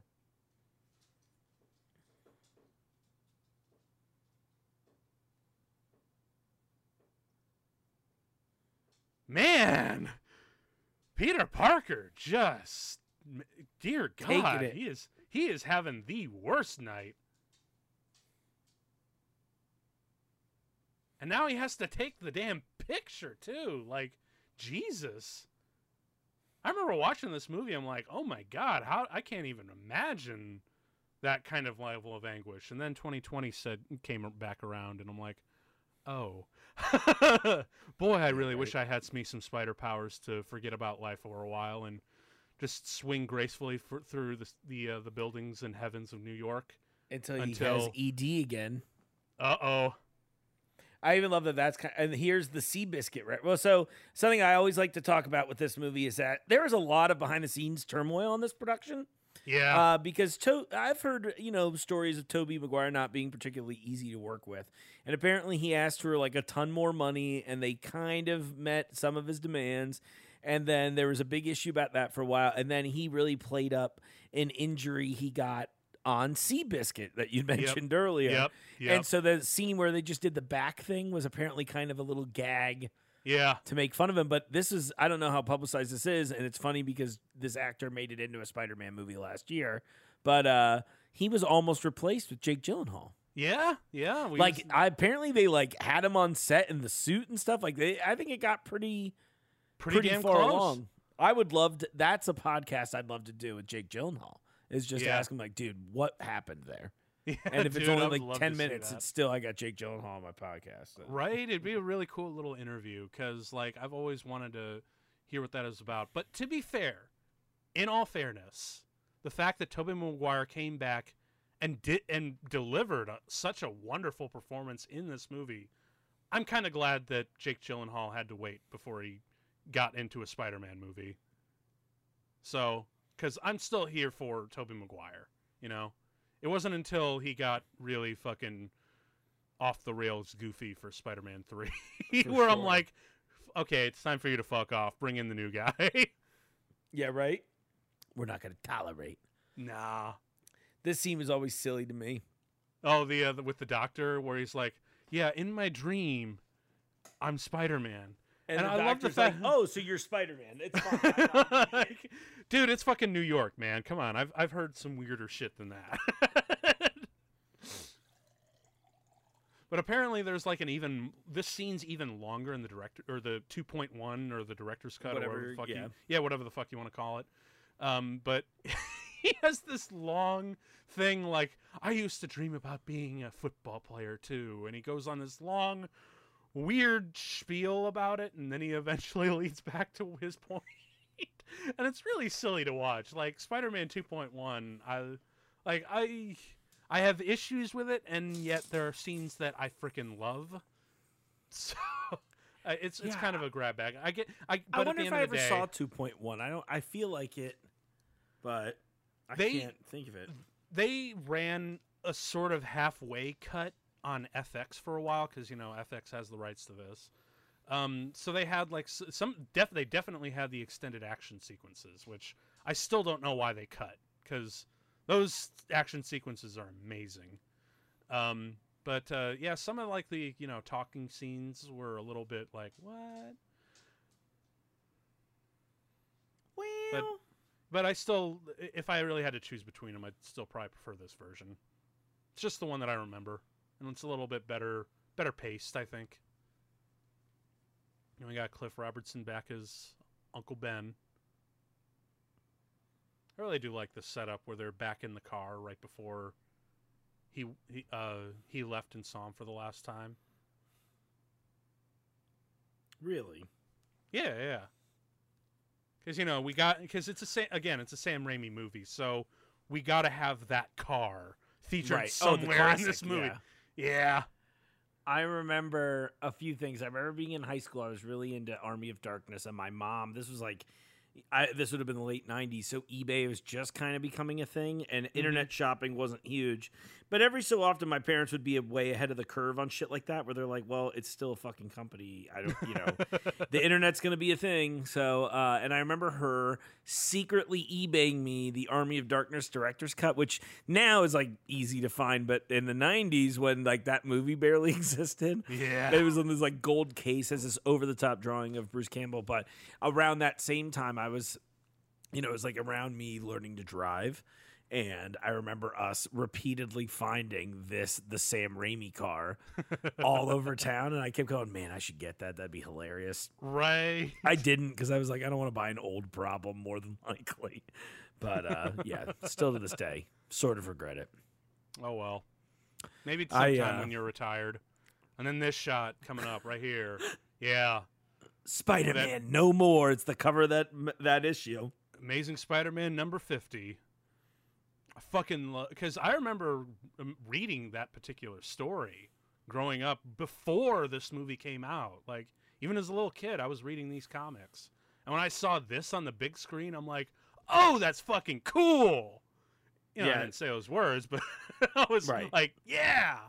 You're like, fuck. I'm just screaming, fuck. And then we have the weirdest part of this movie. But this is the precursor reason, to this is the scene that lets you know what was going to happen in Spider-Man 3. A little bit. This is the warning. But it's the weirdest scene in this movie, but for some reason, and I cannot articulate why, it actually fucking works. It's because you want it to work, Tim. I guess. Like, well, no, I remember watching the movie. It's really not. It's really not bad. It's a little on the nose, but aside from that, you're totally right. Yeah, because you're like, this is so weird, and this should not be working. But for some reason, god damn it, this scene works. Yeah. They all sell it. You know what? I guess it's because it's so earnest to nerdy, geeky, good Peter Parker. And the fact that emo Peter Parker was such a misstep. Yeah. That it really took a bad misstep when it decided to do another number like this, you know? Oh, for sure. Like, it was like, let's not take a misstep with Peter Parker. Let's literally just yeet it off the cliff. Right. You mean Yeeter Parker? Yeeter Parker.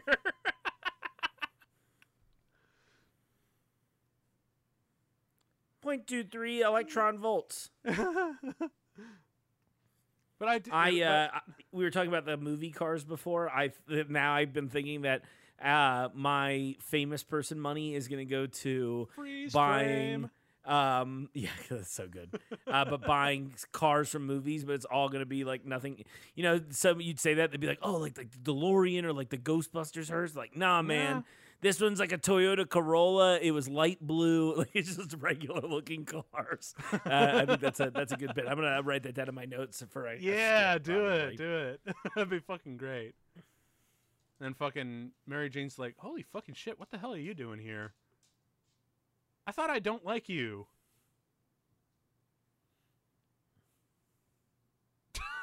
Oh, and that guy. Why do I know that actor too? Oh shit, he's been in some other stuff too.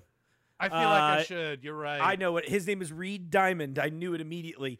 He is all right. I don't want to spoil this, but it's like he's in a few episodes of my favorite show of all time called The Shield, and he's been in some other stuff too.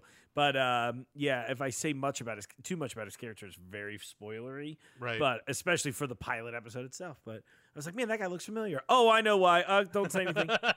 There's a lot of really great little bit cameos. Like, can we just become like low-key friends with Sam Raimi and maybe we'll wind up in a Marvel movie? You know, that's the goal. I've been sending him clippings of my hair for 15 years. Mostly pubes, right? That's right. Well, no. I only send him mustache trimmings. I don't want it to be weird. Oh, shit. But yeah, man, Mary Jane is just such a weird character in these movies because you know, like I said, I've read a lot of the comics, and she is so different than she is because you know she's a lot more peppy and you know a little high energy and you know and a lot of that is to hide you know a lot of the sadness that she got growing up in her personal life. But she's still like you know got extremely high energy, very creative, and very much you know just a real likable gal next door. This Mary Jane always felt like she was just a little bit too dour like Peter Parker. Like everybody, all of the emotions of this movie are that way. That's like, I think that's like the thing that I think you just articulated what I struggled to really say myself is I feel that's like my feeling on like not just the romance, definitely the romance subplot, but a lot of the emotions in this. Yeah. I mean, it kind of works. It works within the story. It's just me being like a dork for Spider-Man where I'm like, exactly. You know, it's not always like the most depressing shit ever.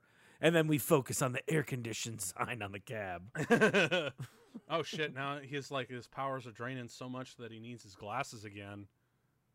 Oh, man, dude. I think I actually have a replica poster of that cover. Do you really? I've got you know, pictures of Spider-Man and hanging up on my little Spider-Man. gallery. Yeah. That's awesome. Oh shit.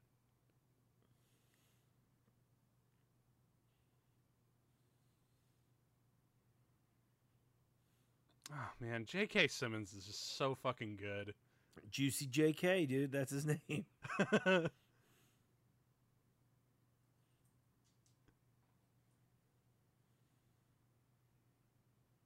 Here we go.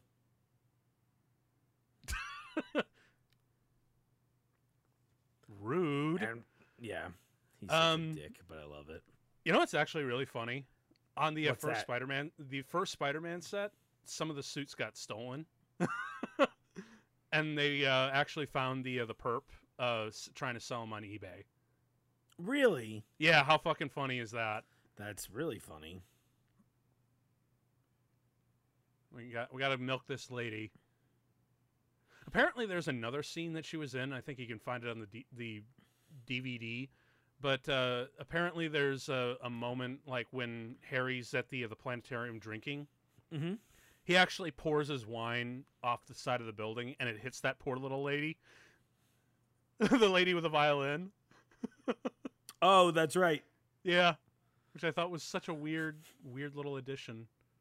And there he is watching Steve Rogers get his ass beat in the alley. Yeah, exactly. Don't worry, he'll come back and He's like, he can do this all day. Yeah. Don't worry, he's going to steal the shield.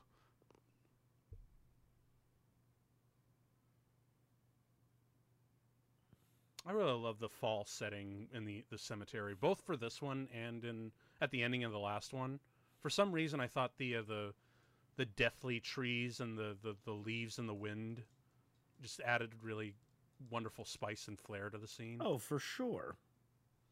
Give me that spicy flair. Fuck yeah. Oh, yeah. There's the car. Oh, and look, he's got his moped fixed up again. Right on. Good for Peter. He's finally getting a break. Oh, this scene actually really breaks my heart. That you know, on the anniversary of Uncle Ben's passing, he actually fusses up without, you know, saying, "I'm Spider-Man, Aunt May." He actually fusses up and actually tells Aunt May that he's partially responsible. Like this, oh man, this is such a good scene. Yeah, it's like the whole movie, they're just like, let's just keep shitting on Parker. Well, I don't know. I feel like, you know, he's like, Peter's in this headspace where I'm like, well, I'm kind of in a break. Things are finally looking up a little bit better. Sure. And even though Uncle Ben is gone, maybe now that things are slightly better, I can confess to Aunt May exactly what happened, just to get this guilt that I've been carrying with me for the last 2 years or so, and just put it out there because I can't take it anymore. And I love how quiet the scene is, and how for sure. The shaking under both their voices is just like, because, you know, when you see movie, it's really funny, like movie crying Tobey Maguire in Spider-Man. We've seen that, and it's all blubbery, like, oh, and it looks kind of dumb. And then we have like the, you know, just the one beautiful tear down a regular face. This is the point where I'm like, finally, they actually did get sadness in correct, where there's not really a whole lot of tears, but there's just heaviness and big breathing and trembling of the underneath, and where they just kind of lose it. I'm like, so this, in a weird way, these movies do have the full spectrum of sad Peter Parker Spider-Man. That's a good point. Oh, yeah, it was definitely interesting to watch him tell the story. I think it's funny that he tells the story, but he kind of I don't know, he pulls a few punches. Yeah, well, I mean, he held his hand. Well, he can't tell her specifically, you know, that I'm Spider-Man. I went to go beat the fuck out of Bonesaw McGraw. Right. But you know, those details really aren't the important details, though. And her slowly pulling her hand back as he reaches Oh. out for her. And Rosemary Harris, like, this is just like where she just stands up and leaves him. Like, goddamn. This movie might be silly at times, but it knows when to stop and do some good drama.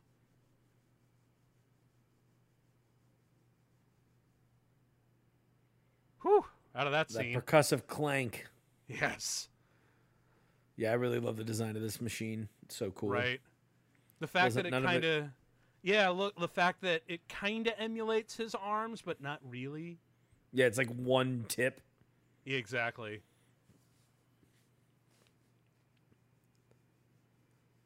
Oh man, Here we go. look at these Look at that sets, man. juice. You were mentioning like, cause this is an actual soundstage with real water on the bottom.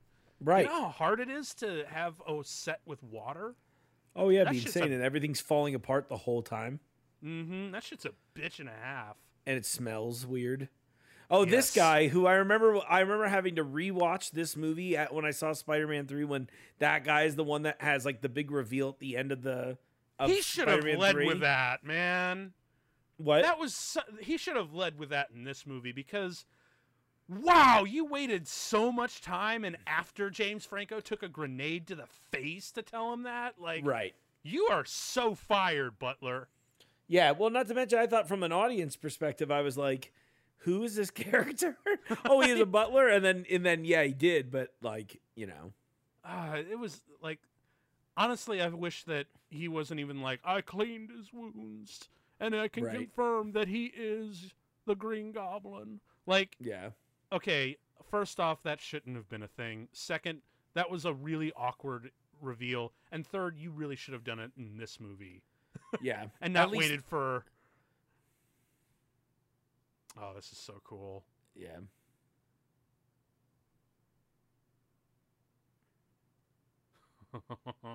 Show me a tritium. Yeah. You destroyed the city. No, don't you dare. Why would you call a guy with monster arms a hack? Right? Why are people Like- dumb in movies all the time?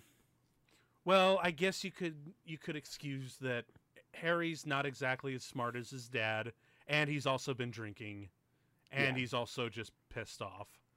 Yeah, he is just pissed off and drunk all the time. Good point. Good point.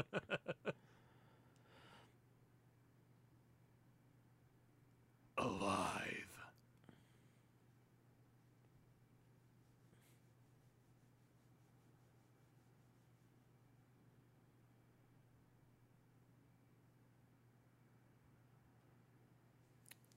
They've constantly got Alfred Molina turning around like that. It's- Yeah, but it looks cool. Okay. Oh no, it looks great. It's just it's just funny. And I bet for him he had to love that. He's like, "Oh, I never would have been cast as this type of a person." 75% up. Damn. Oh, Spider-Man. this sequence. I forgot about this sequence actually. I love that shot. where It's he's because like- it's a callback to him doing it in the first one, right? Because Yeah, he it's do a almost little the bit exact same thing? But I love that because it's like the superhero archetype of, you know, ripping the shirt open to reveal the logo and whatnot. Sure.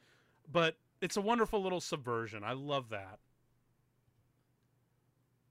So It's- Peter doesn't seem to have lost all of his powers, right? He's just really lost webbing.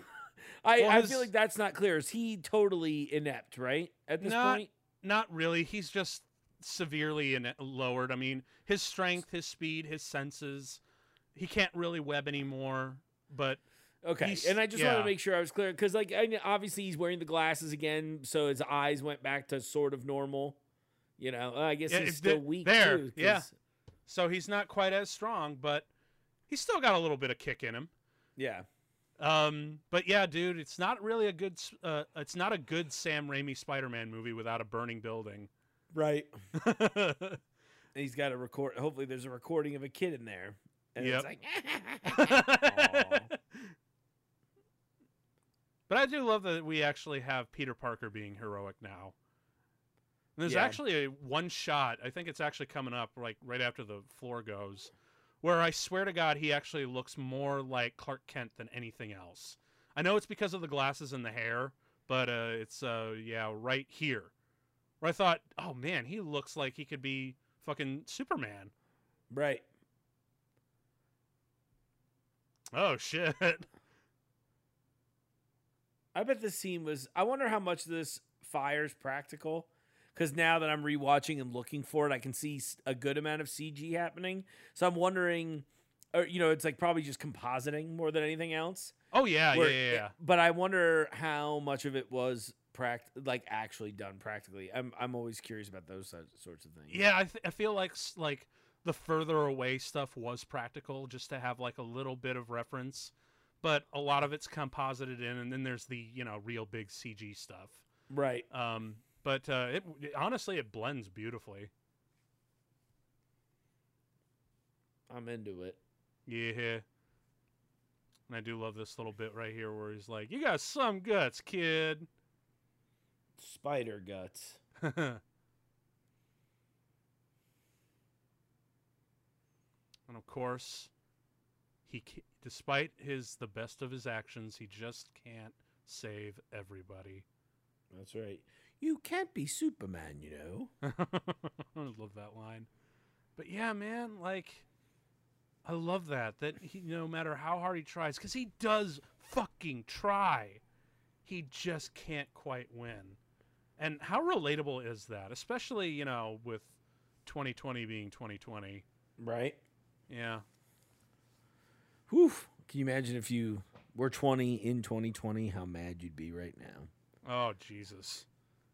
My youngest sister actually is. So, yeah, she was a millennium baby. Aw. Yeah. That's why we named her Y2 Katie.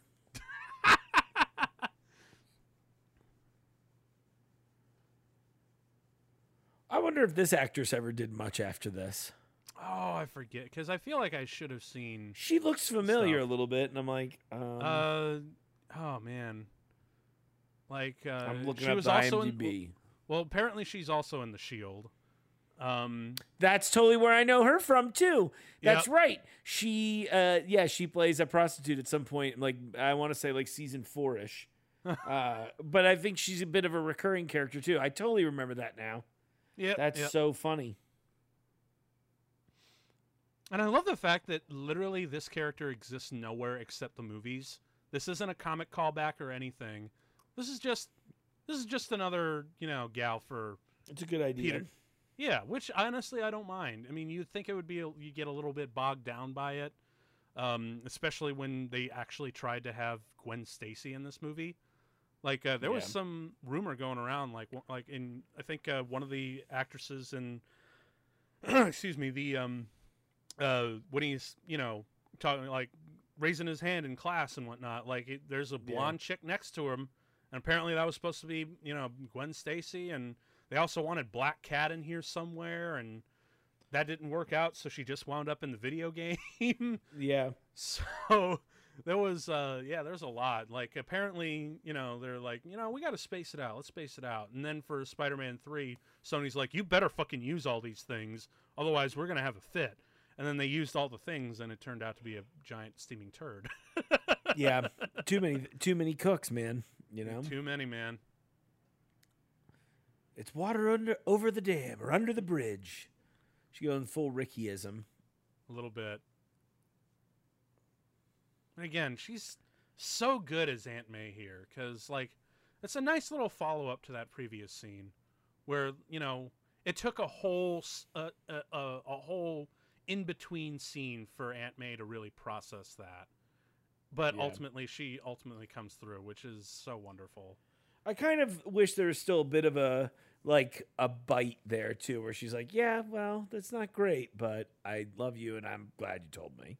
I think so. I think it's under there because there's a moment like we just missed it, but there's a little moment where she turns away from him and she just kind of wipes her eyes and kind of looks down, almost like, "I wish I had said something like that."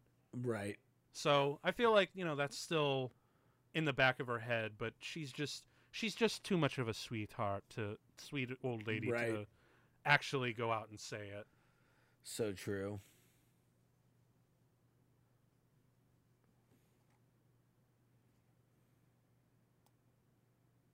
Oh, Mm-hmm. here they are.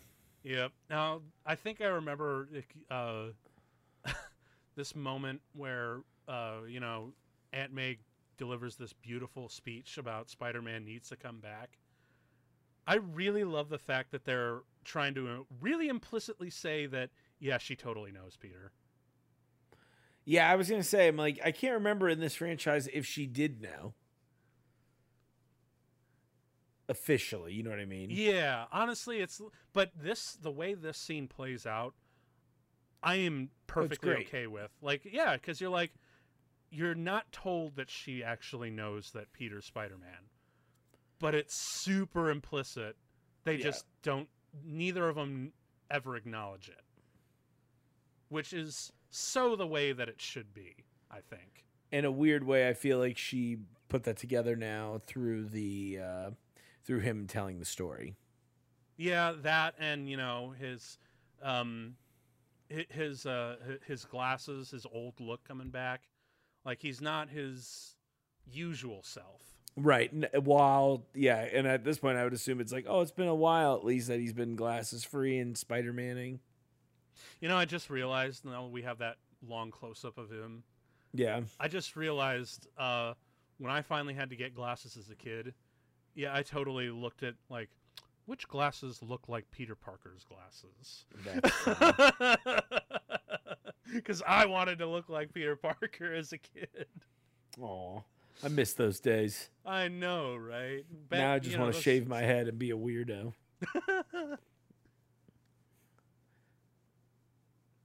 I love that little bit. Don't strain yourself, Peter. Yeah. I know you're Spider-Man, but don't strain yourself. And we're back to the original things. The original rooftops from 1. Yep. Complete with the big main title score. Because this is going to be an epic moment. And he's just doing like he's trying to black do magic. He's like, I just have to believe in myself. Do Taoist theory on it, like to go on to go far, to go out to so far to. I forget exactly how it goes, but right, you know what I mean. It's like that mind over matter sort of shit. Right. I love this face that he gives. I find myself laughing at it actually, but I don't care. It's so it just delves into the earnestness of it. Right. The characters believe in it. Yeah, there's cheese to it, but who cares? It's honest. Right. There we go. That's what I was. Ow. Ooh. Ow. Ow. Oh, this is the my back scene. Yep.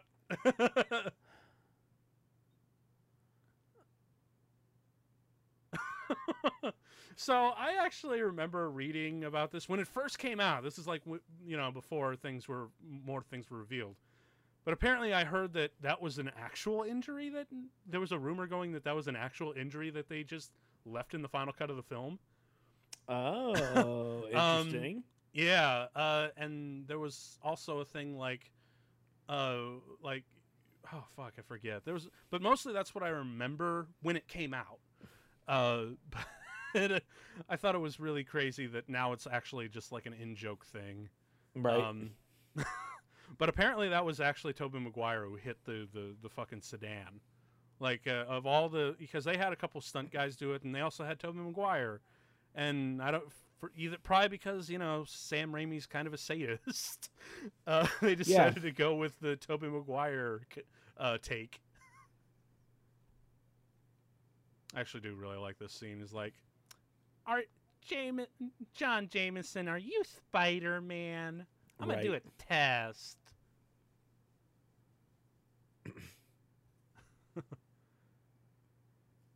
And she goes and she's like, so weird. No, that ain't it. That ain't him. Although, like, she should know by now that there's no way that could be a thing, because literally his dad is the one who keeps, like, trashing Spider-Man in the papers. Well, I feel like she's not assuming he'll be Spider-Man. I always felt like this was her trying to get that same rush. You know what I mean? Oh, okay. Now that where it's more like that's like it's almost like her kink now, for lack of a better descriptor. Yeah, where she's like, "Oh, that was hot. I liked that." Which is then, and By the way, that was a beautiful little effect shot, wasn't Right, it? the transition. The push through the window that was not really a push through the window. It was very clever. Yeah, that's pretty good, man. Little Citizen Kane action there. But yeah, dude, like now that look at that through that lens, it makes so much more sense, and it made it a little bit better. So thank you, Mark. Thank you for pleasure, making this buddy. Marvel movie a little bit better. There you go. That's why I'm on the show. Of course. To make it all better now. Oh, yeah. Oh, look, and now she's like, hey, listen, I'm sorry I was a jerk, but also you've been a jerk. Well, in all fairness, she's not wrong. You know? Like, they've both been kind of like, Jesus Christ, did you make up your shit already? Which ironically, they did by 3, and I was like, fuck. Can't we get back to these stupid hijinks where we're not sure if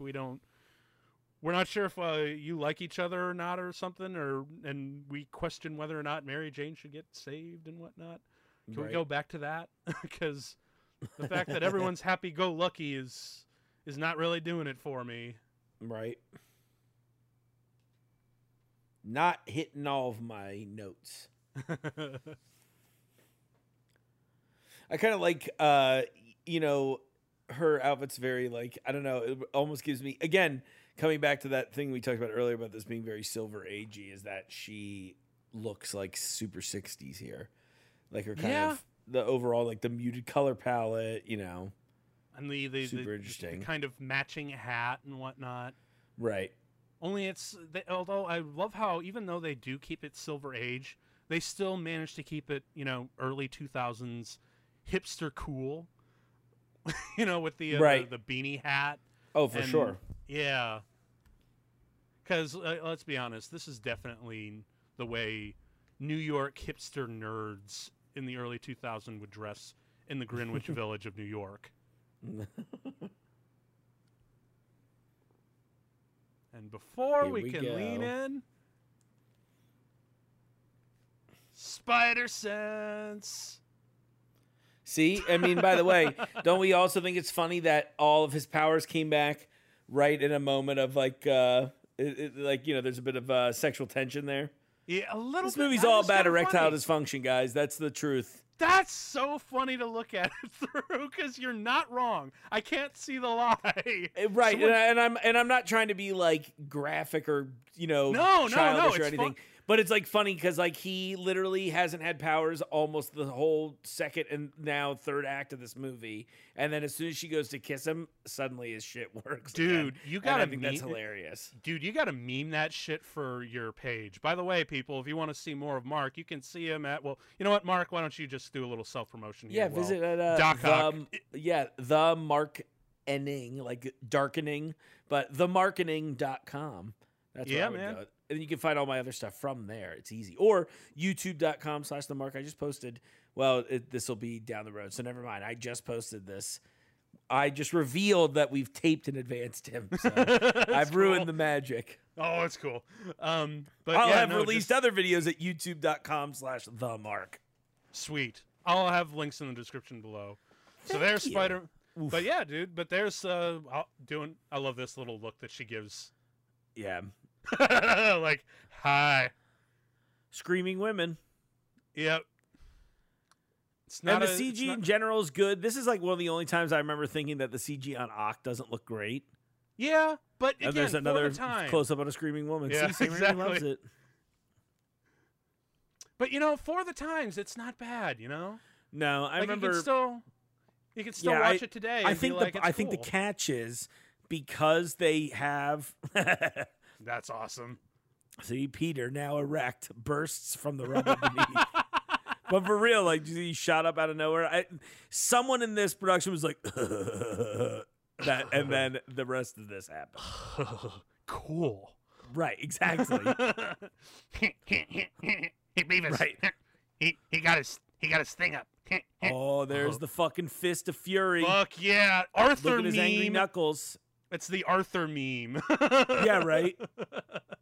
That's really good. That's what we got to re-meme. Yes, totally. Let's bring up a whole lot of Spider-Man memes for this. those of you listening back home, just start like flooding my messages on the Comtrack Facebook page with Spider-Man 2 memes. I'm here for them.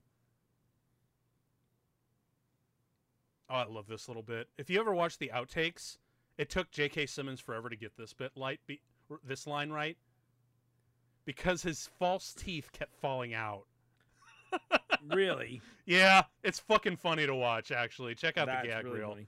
I might, you know what? I'll link the gag reel in there too. Why There you not? go. I'll just have all the links for you guys in the description. Love that. Ah, he's back with big. Oh, I love it. I love it. I love it. I want Spider-Man. Like, yes, just. Oh, I fucking love this movie. I'm like, pump the brakes, Tim. No, I'm just kidding. No, I love it. I love the palpable excitement, and it's like that's a great shot. I love.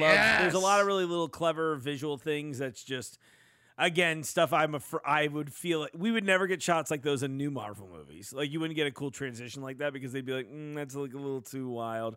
We're just doing regular cuts here, guys. You know. Come and so on, I love those moments in these early superhero movies where they're like still kind of trying to figure out the formula, so like shit's a little more at times. Like these action set pieces feel way more grand. They feel like a little more classic Hollywood in a weird way, you know? Yeah. Maybe I'm like saying that wrong, and some bigger dork than me will be mad about me saying it that way. But like this feels like this feels less like superhero movie and more like just great action scene kind of a thing. Well, you know what? I'm here for that. Yeah. Like shit. Oh, yeah. absolutely. There is one little issue that I have with this whole sequence, and it's really when Spidey fights Doc Ock in general. Yeah. Anytime Spider-Man lands a punch on actual Alfred Molina, Yeah. how does that not immediately knock him out? Oh, for sure. Yeah. But you know what? That's like a general problem I have with like all of the villains in Spider-Man movies because I'm like, Well, this is Green still Goblin just a works dude. because Green Goblin He's works he has 'cause like he's a actually fake super soldier serum. Effectively. exactly, but So Doc he's a Ock's little just jacked, a dude. Yeah. But you know what? I'm okay with it to let my suspension of disbelief go, just so we can have more fight scene. Right. Because this whole sequence is fucking amazing, man. I Like, remember look at this shit. I remember thinking, I was like, why is there a train in New York? Why did they shoot Because- some of this in Chicago? Well, apparently there was a train many years back. It just got demolished. But they Yeah. really wanted that scene in there. But they realized, Chicago's got one in the downtown loop, so they shot there for like 2 Makes weeks. sense. And you know what? It looks amazing because in addition to that, they also got background plates of New York just to give it that Right. you know. It's still authentic. Yeah. But holy shit, this whole sequence is Ooh, amazing. I remember that. I remember Yeah. feeling that hit in the theaters. Yeah, I dude. loved and that. got a little bit of the French Connection with this, don't we? I love it. Spider-Man Popeye Doyle. Fuck yeah. Now, again, we're gonna break it up. Like, you know, Doc Ock's like not one to like. I don't want to hurt anyone. Let's use some innocent people to throw around. Like, again, it's not really consistent, but I don't care because we have the earnest moments, but we break it up with silly comic books. I also villain think logic. too they've done like a decent job of like showing that Doc keeps kind of getting like a little crazier and more reckless as time goes on. Yeah, You know, totally. Oh shit! it would be awesome if a train like that could even go that fast. Yeah, no kidding. I just think about the logistics of this scene and how crazy it must have been trying to shoot in the downtown loop area. Yeah. Because getting permits for public transportation in the middle of the third largest city in the country, God, that must have been a bitch and a half. Yeah. Love that shot. I also, yeah, it's such a weird design for a train too. Like, why would it just stop? But it's awesome. Don't get me wrong. Yeah, I'm just exactly. laughing. It's like, why is there like no finish, and why is like I don't get it. But you know what? Comic book logic. We're here for this. This is what we nerds come to the movies for. Also, another little cameo: the black guy in the to Spider-Man's It was left. Phil Lamar, right? Yeah, that's fucking Marvin from Pulp Fiction. Nice.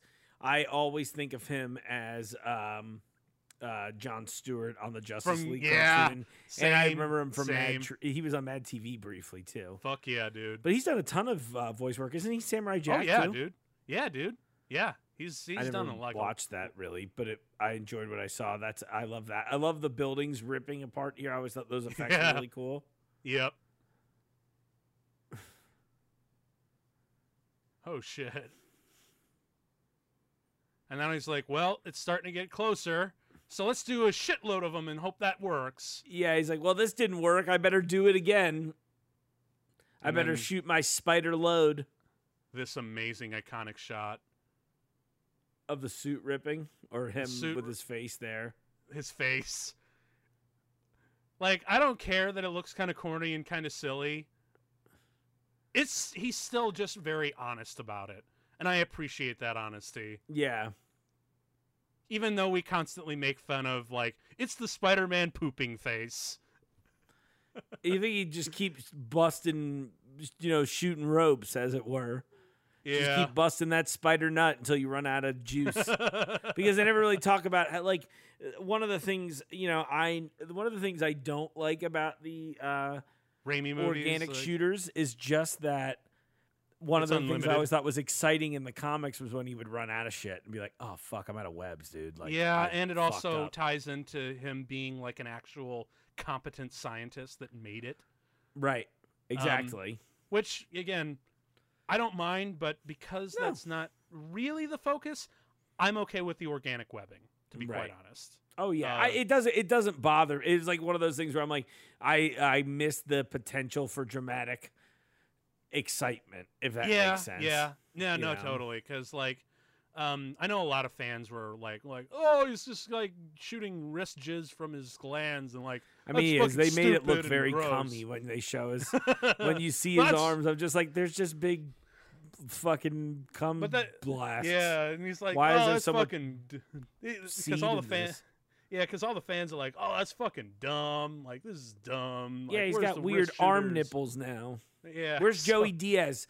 Popular comedian and podcast guest Joey Diaz shows up here in a second. They got a lot of really cool little cameos. It's like all these people that were just on the way, and you didn't know how, but they were like, yeah, I'm working. I love Joey Diaz's voice. They should have only given him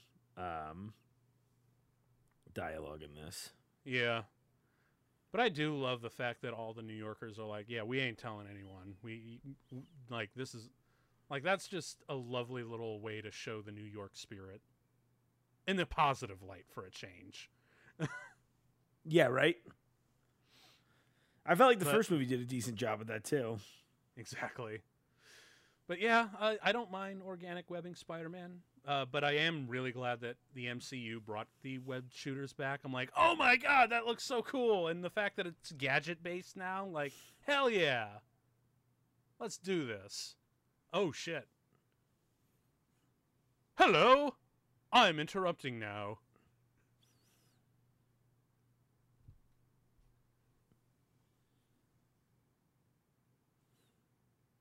Joey Diaz. Yeah. And me, cocksucker. Yeah, you like blue cheese with your hot wings, Doc Ock. Ocksucker.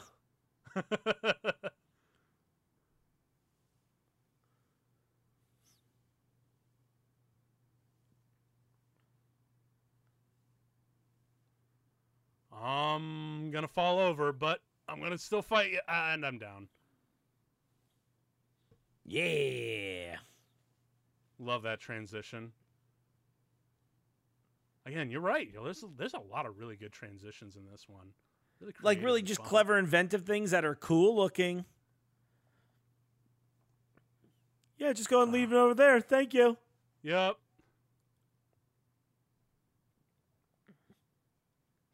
Oh, I love and then they pretty much act out the M&M's Christmas ad here. It is you. They do exist. Actually, I love his delivery on this, where he just goes, Yeah. Oh shit! And he's Batman. gone, and you can't even, and like, yeah. And you didn't even hear him. He's the loudest thing in this whole film. Right? And then every so often he's in stealth mode. All right, I'm going to kill Parker with this letter opener. Actually, can we talk about how good the sound design is actually with those arms? I thought they are pretty good. Yeah. Obviously I have it quiet here, so I'm just saying that and assuming that's true. But so I can't hear them at all, but I remember them being good. Yeah, they got. I think This used, is silly here. He really does kind of go. You mentioned the Hamlet thing earlier. There's lightweight Shakespeare vibes. That jump cut has driven me crazy for 16 years. Really? Oh man! So when he pulls the mask off, when we're done, go watch that scene. It's 2 shots they match together. Oh yeah, you're totally right because of the way the suit just functions. It frames, like the framing's just slightly off. I don't know why they did that, or I think it's because when the mask is actually physically on, it's sewn on. Like that makes sense. Yeah, because the suit is a weird. Spider-Man's onesie isn't really a onesie in the comics. It's like a glove, shoes, and a mask, and a shirt and pants. But in order for it to function the way it does, it usually has to practically be a onesie. I wonder if the costume's uncomfortable. I know it had padding, and I know he had a helmet underneath the mask. Yeah, but just like even the costume, like the body of it, you know what I mean? I'm assuming it's just almost like a giant Under Armour thing with web hard parts. A little bit. That's Jesus cool. Christ. Okay, so you remember how he had like the tiny itty bitty thing at Tritium, and that was too much? Right. Now he's like, give me all the Tritium because I don't care. Like, yeah, he's literally like, I'm going to outburn the sun. Like, as a scientist, you would think he would have the correct calculation for just how much he needs. I mean, he said he would build a larger containment field, but, dude, use the same amount you had last time because, Jesus. I do love the reveal of Spider-Man on the bog. And that Octopus can... He can actually see through the camera of his arms, and he can actually see behind him. I thought that's actually really cool. Oh, shit. Yeah, I love that he knew. Yeah. I'm the only person that can be stealthy in this movie, Spider-Man. You're going to hurt a lot more people. Did you notice, like, for the most part, like, when Tobey Maguire did ADR for when he's wearing the Spider-Man mask? Yeah. He's clearly ADRing, but when he's actually wearing the mask and he's, like, on set recording, you can actually hear him, being muffled by the mask. Right. And I'm like, you just think that he would just get in the booth and wear the fucking mask. Right? And like, again, that's like one of those things where I'm like, why aren't we doing it that way? I know, right? You'd think that would help with the sound and the quality to add that little extra dimension, but guess not. Oh my God. Yeah, and then he should be done. Yeah. He should have been done right there, but imagine if this is the moment that she got Gwen Stacy'd. Right? That would have been kind of fucking... How bold would that have been? Oh my God. The audiences would have been mad until they recast with a better actor. Not a better... Because she's good. She's just like not Mary Jane, she's very like Silver Age kind of Mary Jane, right? Like I definitely get in more recent incarnations, I definitely prefer the kind of Lois Lane characterization where she's kind of her own badass and not as much like the sappy damsel. As you can see, they tried to give her a moment here, but fucking got shot down. Well, yeah. And then they're going to stab. Let's see you scurry out of this, Spider-Man. Woo! I do love the fact that his fucking arms have knives, too. Yeah. That's cool. A couple of big pokey boys. I also love that all of the projects in this are just unplug it. Right? Although it doesn't work here. Because now it's because he used way too much tritium because he's literally created dude. For real. Although I do love the torn costume look. Yeah. Because I remember seeing, the torn costume look in the ending of the first one. I'm like, oh, that's such a badass look for Spider-Man. Yeah. But here, they have that one shot at the end of the first one, too. Do you remember where, it's when the bomb goes off and it blows the side of his face off? Yeah, it was cool. And I love that. I love that shot. And I love that it was like, again, an homage to another Spider-Man cover where he was beat up. Oh shit! Really?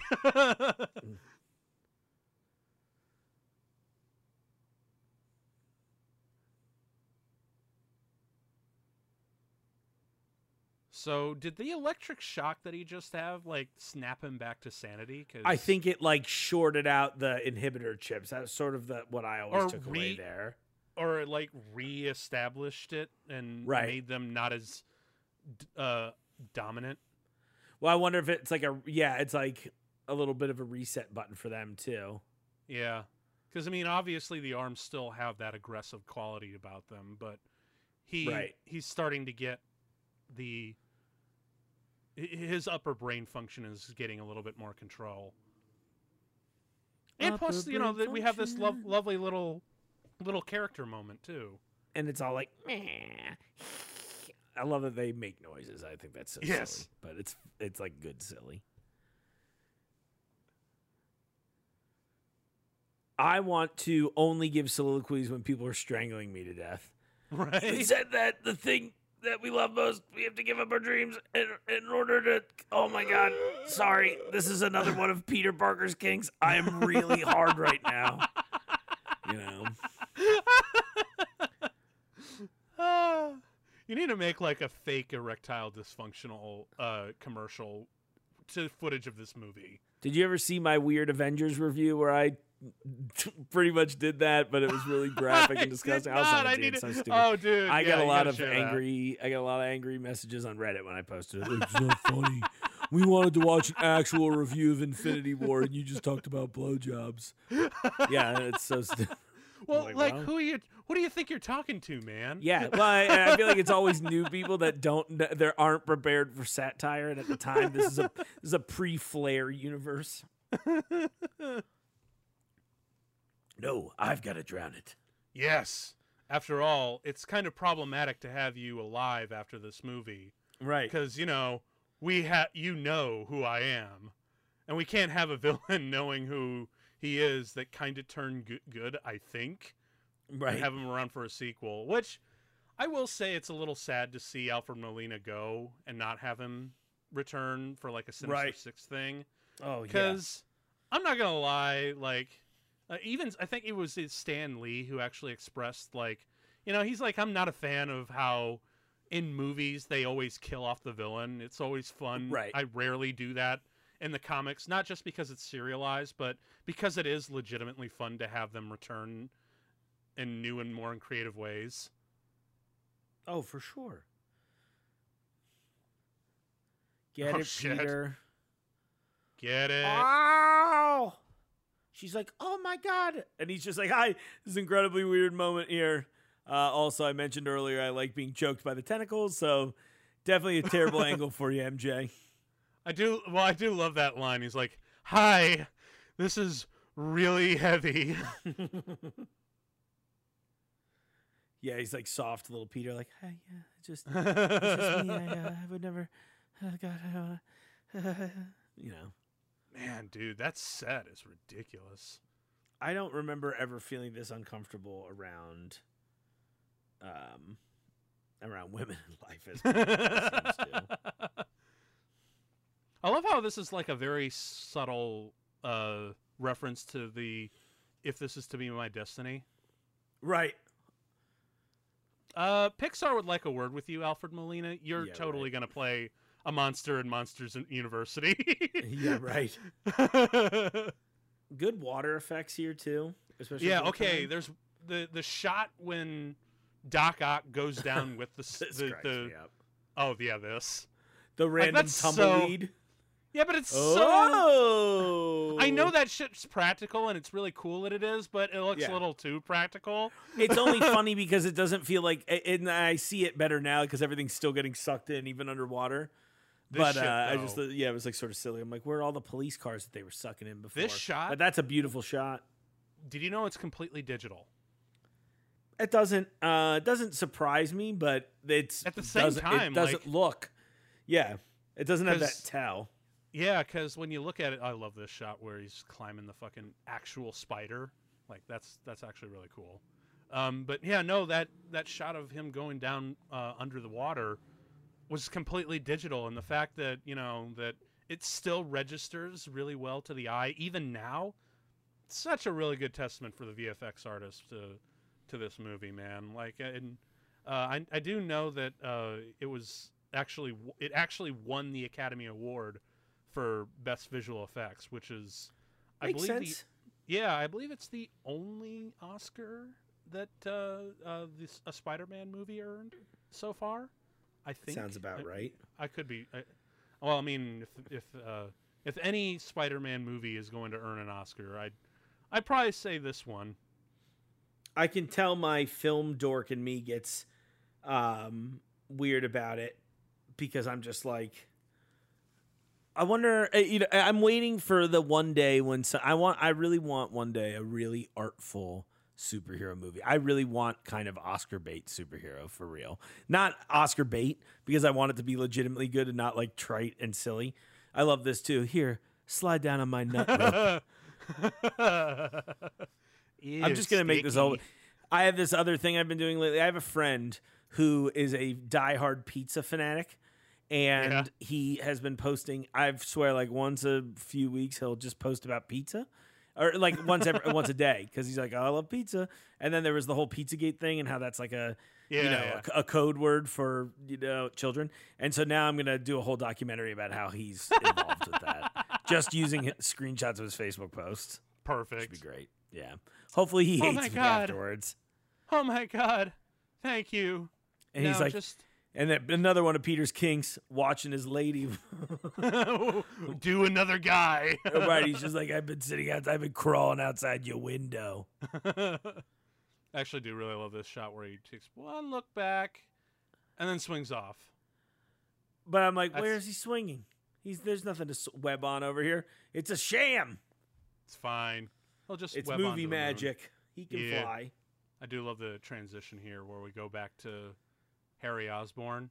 Now, I remember this in the theater for the first time. I'm like, ooh, we're going back to this. Right. Fuck yeah. But the way it ends was probably the most amazing trailer, like, not trailer within a movie tease for a sequel. Nowadays, this would be the post-credit scene. Yeah. Because, like, but back in the day, dude, this was like one of the best sequel teases ever. Right. Like, I remember that shit, and I'm like, oh my god, they're actually going to follow through with Harry Osborn Goblin. Like, this is going to be amazing. Spider-Man 3 is going to be the best movie of all time. And holy shit, did they not deliver. But I do love the fact that I really don't. Willem Dafoe comes back. I'm in a mirror now, Harry. And I love the fact that Willem Dafoe was just kind of in the area visiting, and he's pitched Sam Raimi, like, maybe I should make an appearance. And then winds up in the final cut, Williams just being the ultimate friend so he can be the ultimate foe again. Terrible joke, I'm sorry. Yeah. Oh, I really love that, where he just goes way over the top! Right. When he's doing the Godspeed, Spider-Man, when he turns into that tone. Yeah. Or when he does the evil laugh, where he just right. A little bit more haunted house type deal. I love the idea that they have this gangster ass mansion and this like super shitty looking back wall, but then it's also an Apple store. Yeah. It totally looks like it. You're right. It's like definitely that modern design. Yep. All stores in recently gentrified neighborhoods are just designed like Harry Osborn's back room here. Yeah. All right, well, we've got exposed brick walls. There's some steel beams. We've got all of our products laid out on these glass tables that are underlit with IKEA LED lights. And to top it off, our newest and latest glider line supplied with our mask collection. Yeah, it's fair trade. Now, if this is a scene, yes, I hate this scene so much. Oh man, the running through the park in the wedding dress thing. Like, I Okay. don't hate it for what it does narratively. I just think it's so goofy and kind of unnecessary, because I feel like if they were going to do the will they, won't they should have just kept that up for and figured that out in the first act of the next movie. And it would have been Yeah. awesome for them to be like, okay, everything's great. And then Peter's life goes to shit because he finally got what he wanted, which I Yeah, think a would have been a little good narrative story instead of retconning Uncle Ben's death. Oh my god! And his that was rice the company. most. That was one of the angry when I really got angry at the Spider-Man 3 when Oh, they for sure. retconned it. Oh, we'll have to talk about that sometime later. For because sure. Well, eventually um, when we get to Spider-Man 3. Eventually, I do love how literally J.K. Simmons' character of JJ is so bombastic and in your face. It literally must lean into the frame just to be the focal point. Right. Like he's just that heady and egotistic. Oh, for sure. For sure. Well, I do love it, and it's silly, and you don't. He need should have it. also been like Spider-Man. Yeah, but Totally. again, you don't need that little bit in the movie about the caviar, Yeah. but it's still fun to have. I think if they left, if I were doing this, I almost would have done that scene, cut this number that they shot handheld without lights through Central Park one day on a reshoot day. It's you're right. It's not necessary, but fuck it. Because it's more fun when the camera just pans over and it's her. But you know what? This movie already had. And where's Ditkovich asking her for the rent money? Do you have rent? Well, I mean, I'm just thinking, this is the same movie that had rainbows keep falling on my head. Oh, And I'm like, you know what? I'll let it be. It's fine. It's corny. You don't really need it, but it's the same thing with that little bit with Jameson and his wife about the caviar. You don't need it, but I'm glad it's there. That's just me. yeah. No, I get it. Mm-hmm. A little flavor, a little seasoning. Exactly.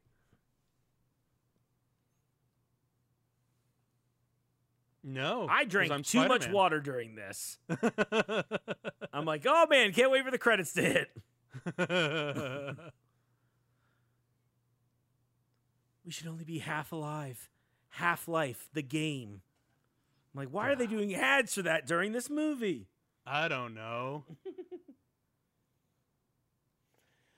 You know why I hate this scene the most, Mark? This is the last scene. Right, exactly. Oh, to be fair, dialogue isn't the best, but you know yeah, in what? general, I think that adds to a lot of the kind of perceived corniness in the movie, if that makes sense. Mm-hmm. Where you're like, oh, that's okay.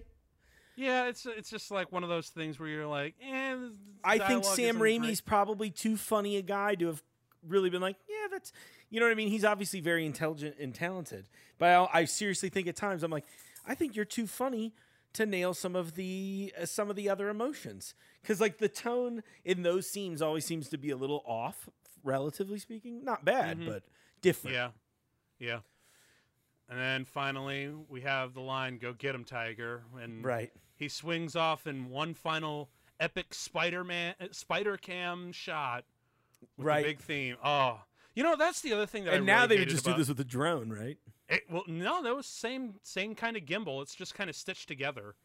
Oh no! I meant these days they would just shoot this probably. Oh yeah, with a no, yeah, drone. you're totally right. But yeah, dude,